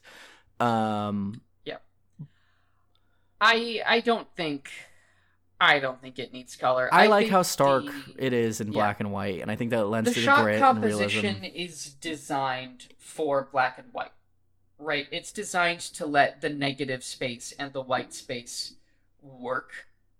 So I do think that colorizing the whole thing wouldn't do much, especially considering how busy some of the panels are. Yeah. I think it would, because the thing is that like when you're working in black and white, large areas of white are most often seen on characters, and that makes them stand out, so you know where to focus. But if you color the characters, they don't stand out in the same way, and so panels become less immediately legible. Your eye doesn't know where to settle, right? So when you're doing colors, you have to draw the panel with colors in mind. For a style more like Araki, right? Because that's another manga that has had an official colored version made. You can get away with that because Araki's line art is somewhat less, it's a little less detailed in certain ways than Urasawa's. Like, yeah, it's dense, but his composition makes it very obvious what's important. Whereas Urasawa's composition is a little bit more subtle and realistic, and so it really relies on that contrast to be readable. Yeah. I don't really have too much to add here. But like I said, I think the color that we do have is kind of soft and washed out, and like I love all the color plates in the version that we've read. But I do really like kind of how black and white and screen tone get used in the story as it is. And I mean, going back to when we started, most of my comics reading is from Western comics, which are by and large all colorized. So it's hard for me to imagine just because this feels like a different thing. I don't really know what it would look like in color, but I think it would. The anime is in that kind of like browns and greens and like kind of 2000s muddy tone. And the anime is not interesting to look at. That's its biggest fucking problem. The animation itself is gorgeous. Yeah. But the color work really makes it feel like you're watching something from the 90s in a bad way. Yeah, and I just think, I don't think you would go bright poppy colors if you're colorizing this. I think it would end up looking more like the anime, and, that's not, I think, what I want. So, definitely. Yeah. Yep. We have a couple questions from my friend Maya. Thank you, Maya. What plot threads do we think we could improve? Roberto. Okay, yeah, because you don't like the Adolf Reinhardt reveal. No, I don't. I would have liked. Or we could, but if there was just a little bit of, if we had found out sooner. Yeah, I think you're right. Then that would make Roberto more interesting, because then every time we interacted with him, we would feel the tragedy more acutely. Sure. But here it's just kind of popped in at the end there, and it doesn't feel like it was built up to it all. I think I would like a better conclusion for Jan Suk. Yeah. But, there's not really... the comic is already, 170 chapters, right? That adds... my guess would be, at least 4 or 5, right? If we're giving him something. He went to the hospital. Yeah. Urasawa went to the hospital because he was doing this and 20th Century Boys at the same time. And he overworked himself. So...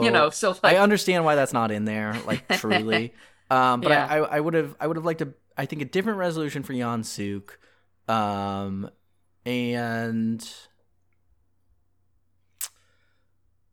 maybe that's it, honestly. I think I would have reduced the Nina memory therapy. I think I would have gotten rid of maybe one instance of that. I think there was maybe one too many, but that's it. I think it's pretty tightly plotted. I'm a fan. Me too. As stands. Yeah. Favorite arc for me, it's the ending. Ruhenheim is an all-timer. Yeah, looking back at the tier list that we put together, I'd be surprised. I feel like it's Frankfurt for you. I think it is the Frankfurt. It's I really like Nina's introduction. I really like the Frankfurt stuff. It's very neck and neck. I think if you ask me on a different day, it's a different thing. But I think I am going to go with the Turkish Quarter. Love that. Yeah. Yeah, that one's really, really good. Mm-hmm. It digs its teeth into some awesome geopolitical stuff that the rest of the manga doesn't really approach in the same way again. Mm-hmm. And we get a tease of it when Tenma goes back to the Frankfurt Quarter, and I love that stuff. When he's talking with Peter Chapek about it got bulldozed anyway, right? Well, not Peter Chapek. Milan. Milan. Yeah, Milan. Yeah. Okay, so.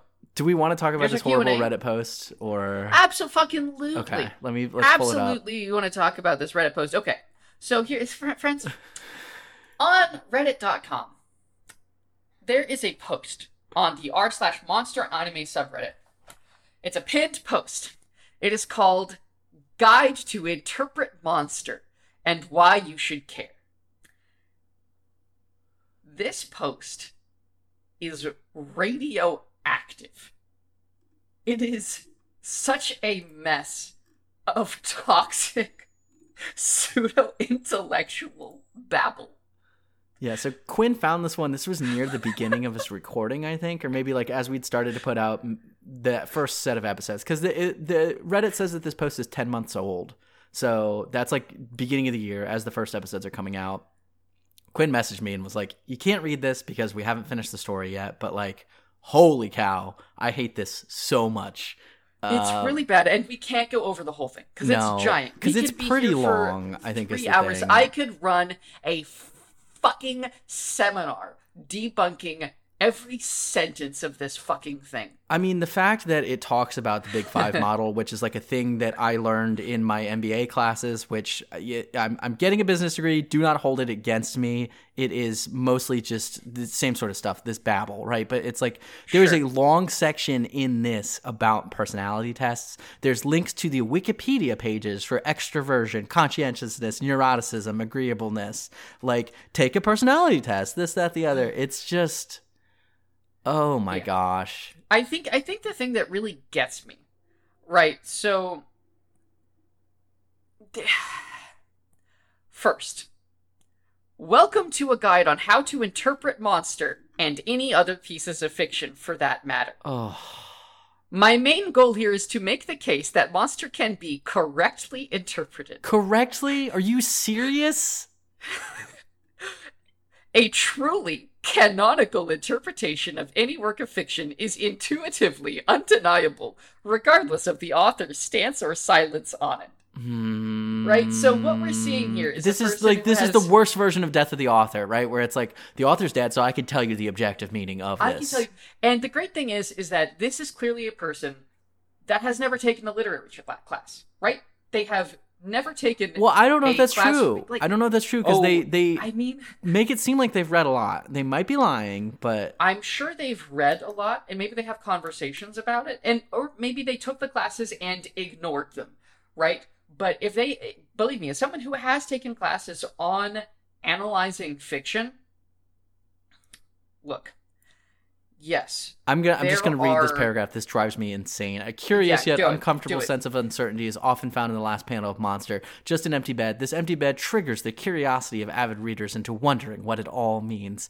After all, Monster presents itself to be a piece of fiction psychologically and philosophically rich, and not understanding what an empty bed means must mean that one was missing the point. Confused, a reader would often flock to analyses on Monster, and believing that they have understood it intellectually, continue living their lives still psychologically disturbed because they have not truly intuitively understood Monster at all. You know what? You're right. This person's never taken a literature class in their life. The amount of times that they use the word psychological, intellectual. Why are they so focused on like intuition? Why is intuition important to them when it comes to analyzing a piece of fiction? And like truly, if it was an intuitive, you would not be writing this argument. That's the opposite of intuitive.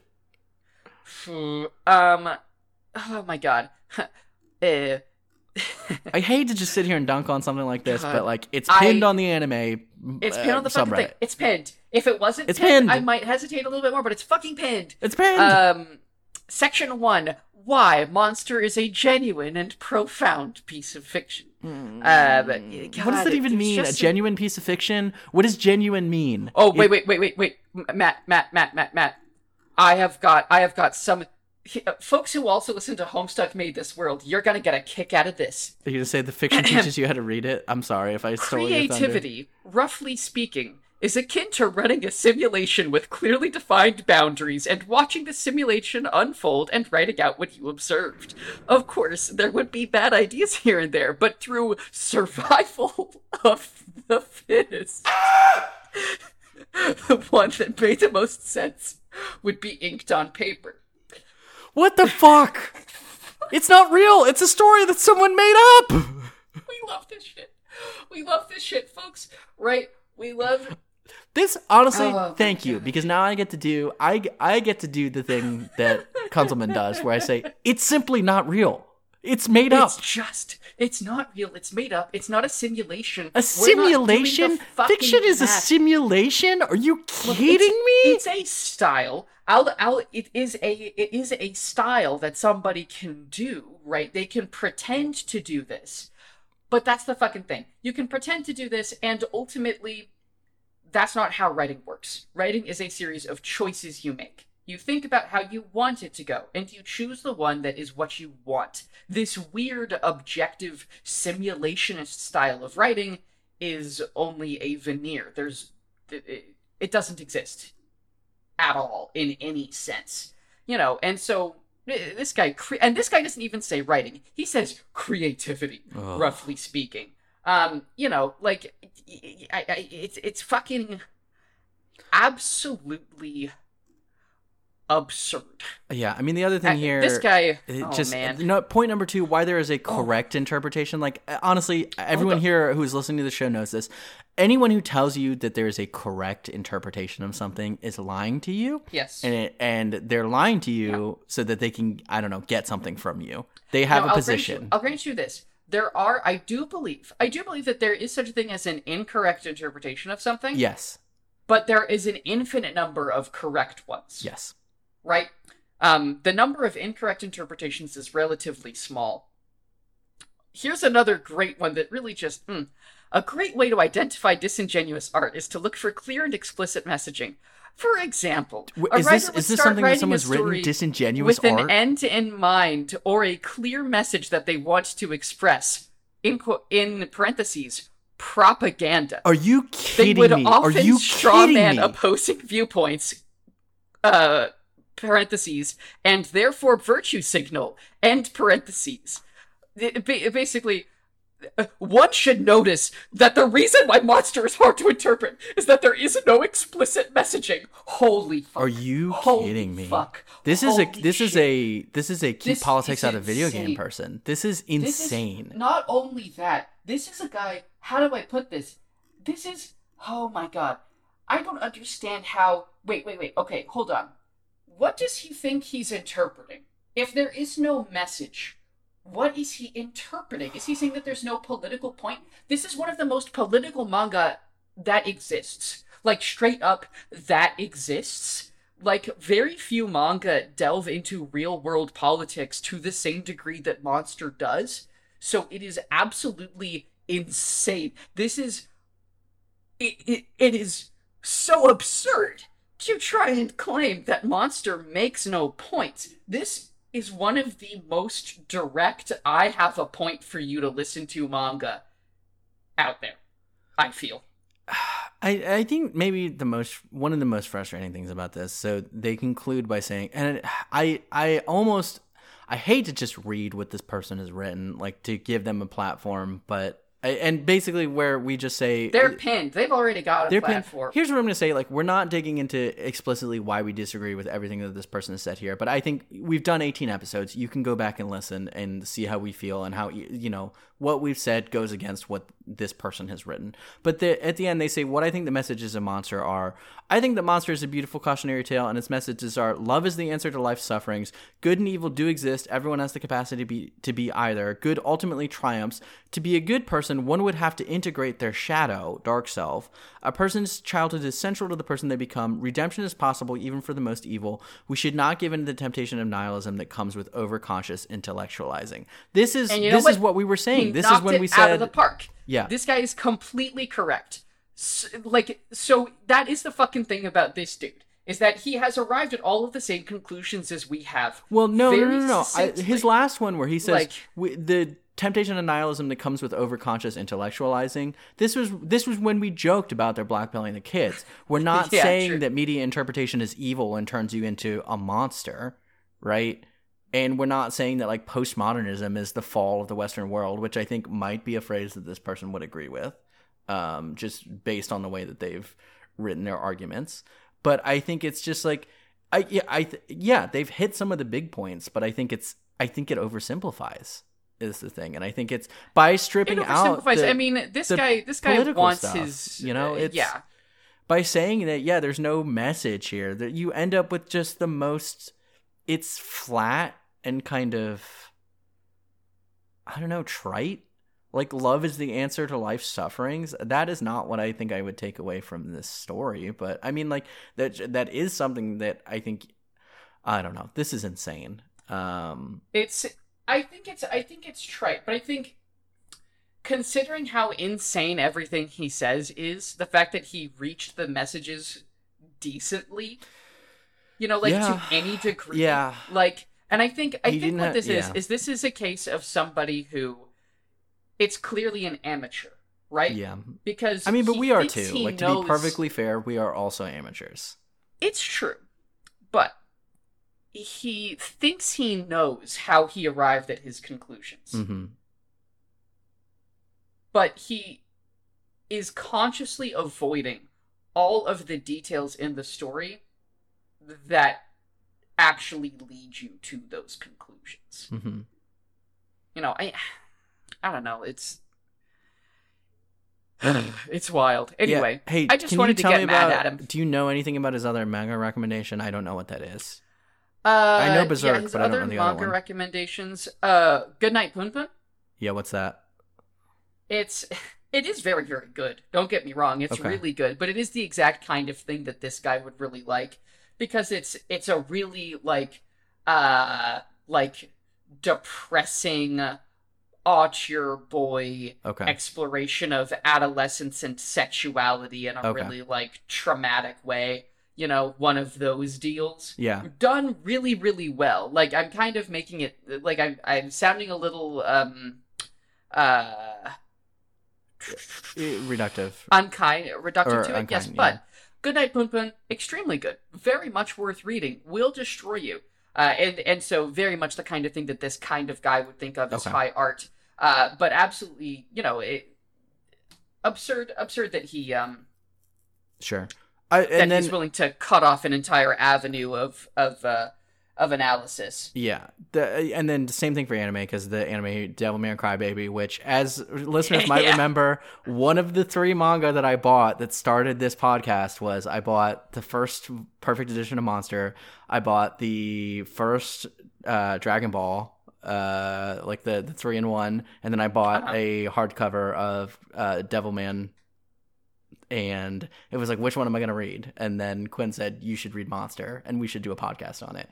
So, Yeah. see, and I talk all the time on this show about Evangelion and how much I like it. And when I say, I don't get know some anything about Evangelion Ergo vibes from Proxy. here.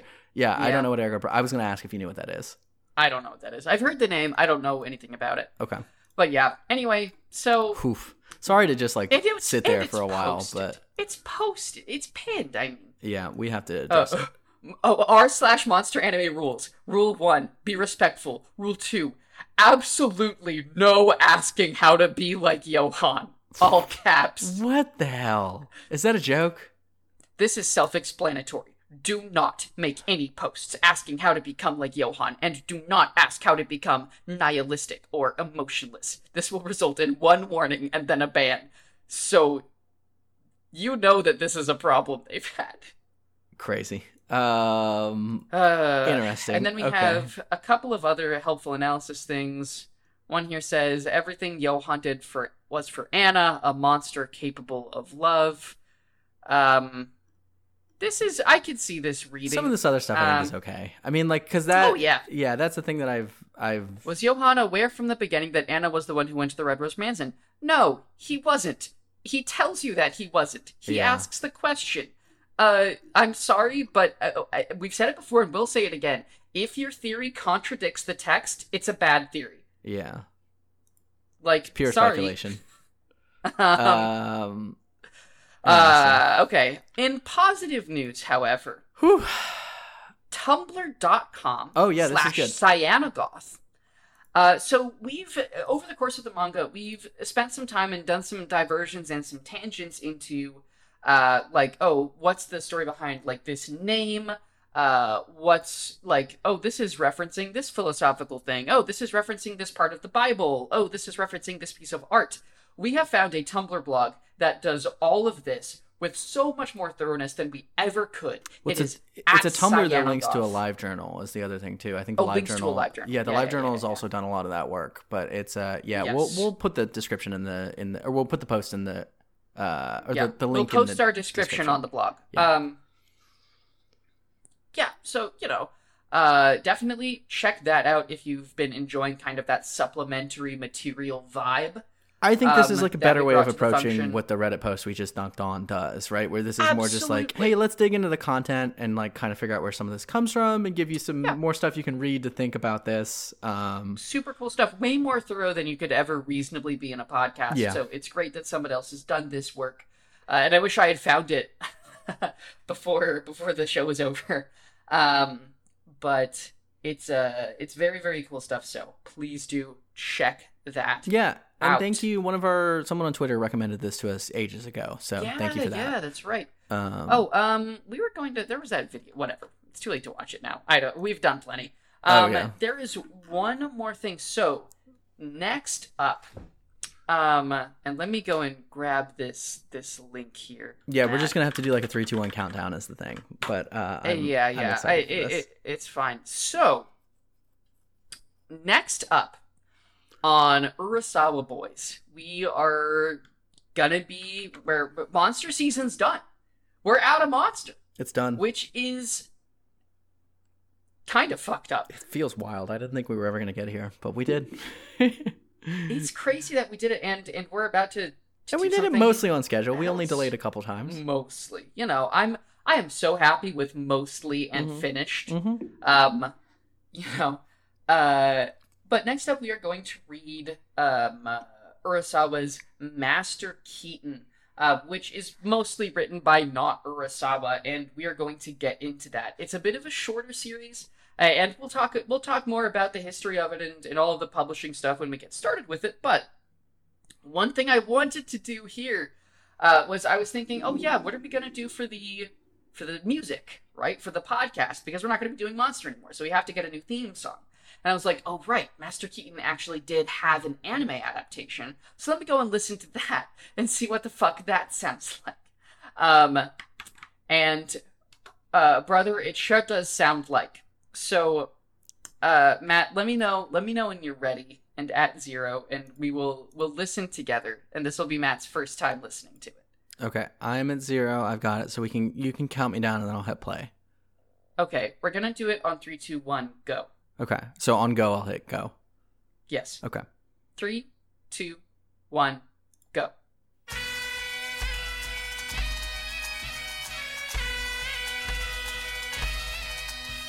I'll get your other headphone on, bud. Oh.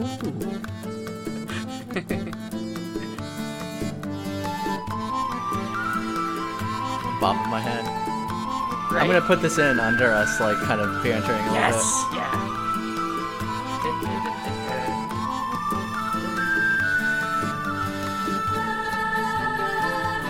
Okay, this is very different vibes from I'm excited for this. This seems like it's gonna be a good time.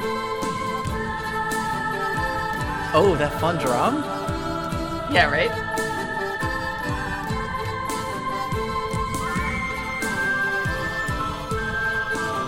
Stonehenge, some fire.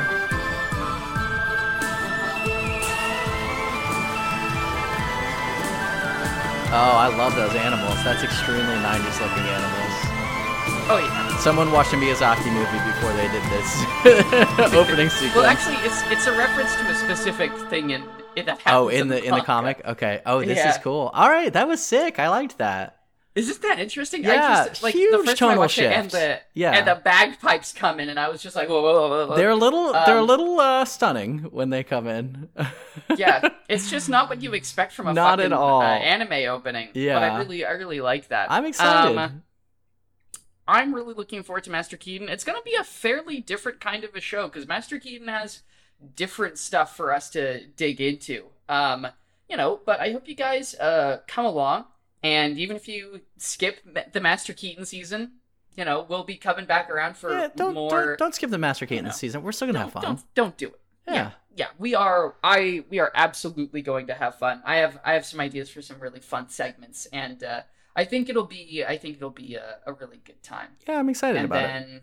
then, depending on the state of the strike, we'll see about doing Pluto Yeah, where at Pluto some happens. point. So Yeah, I do want to get to Pluto. me too. Pluto was that was my first because I read I think the first volume of Pluto when I was in high school or college or something. Right. So I'm interested to get back to that. So Yeah. All right. But yeah. yeah, I think I mean that's it. Let's do plugs real quick. Yeah, dude. I'm Matt Fennell. I'm at mattfennell.bski.social on Blue Sky. And I'm at blarple.net. That's my blog. And that's me. Quinn, where can the people find you?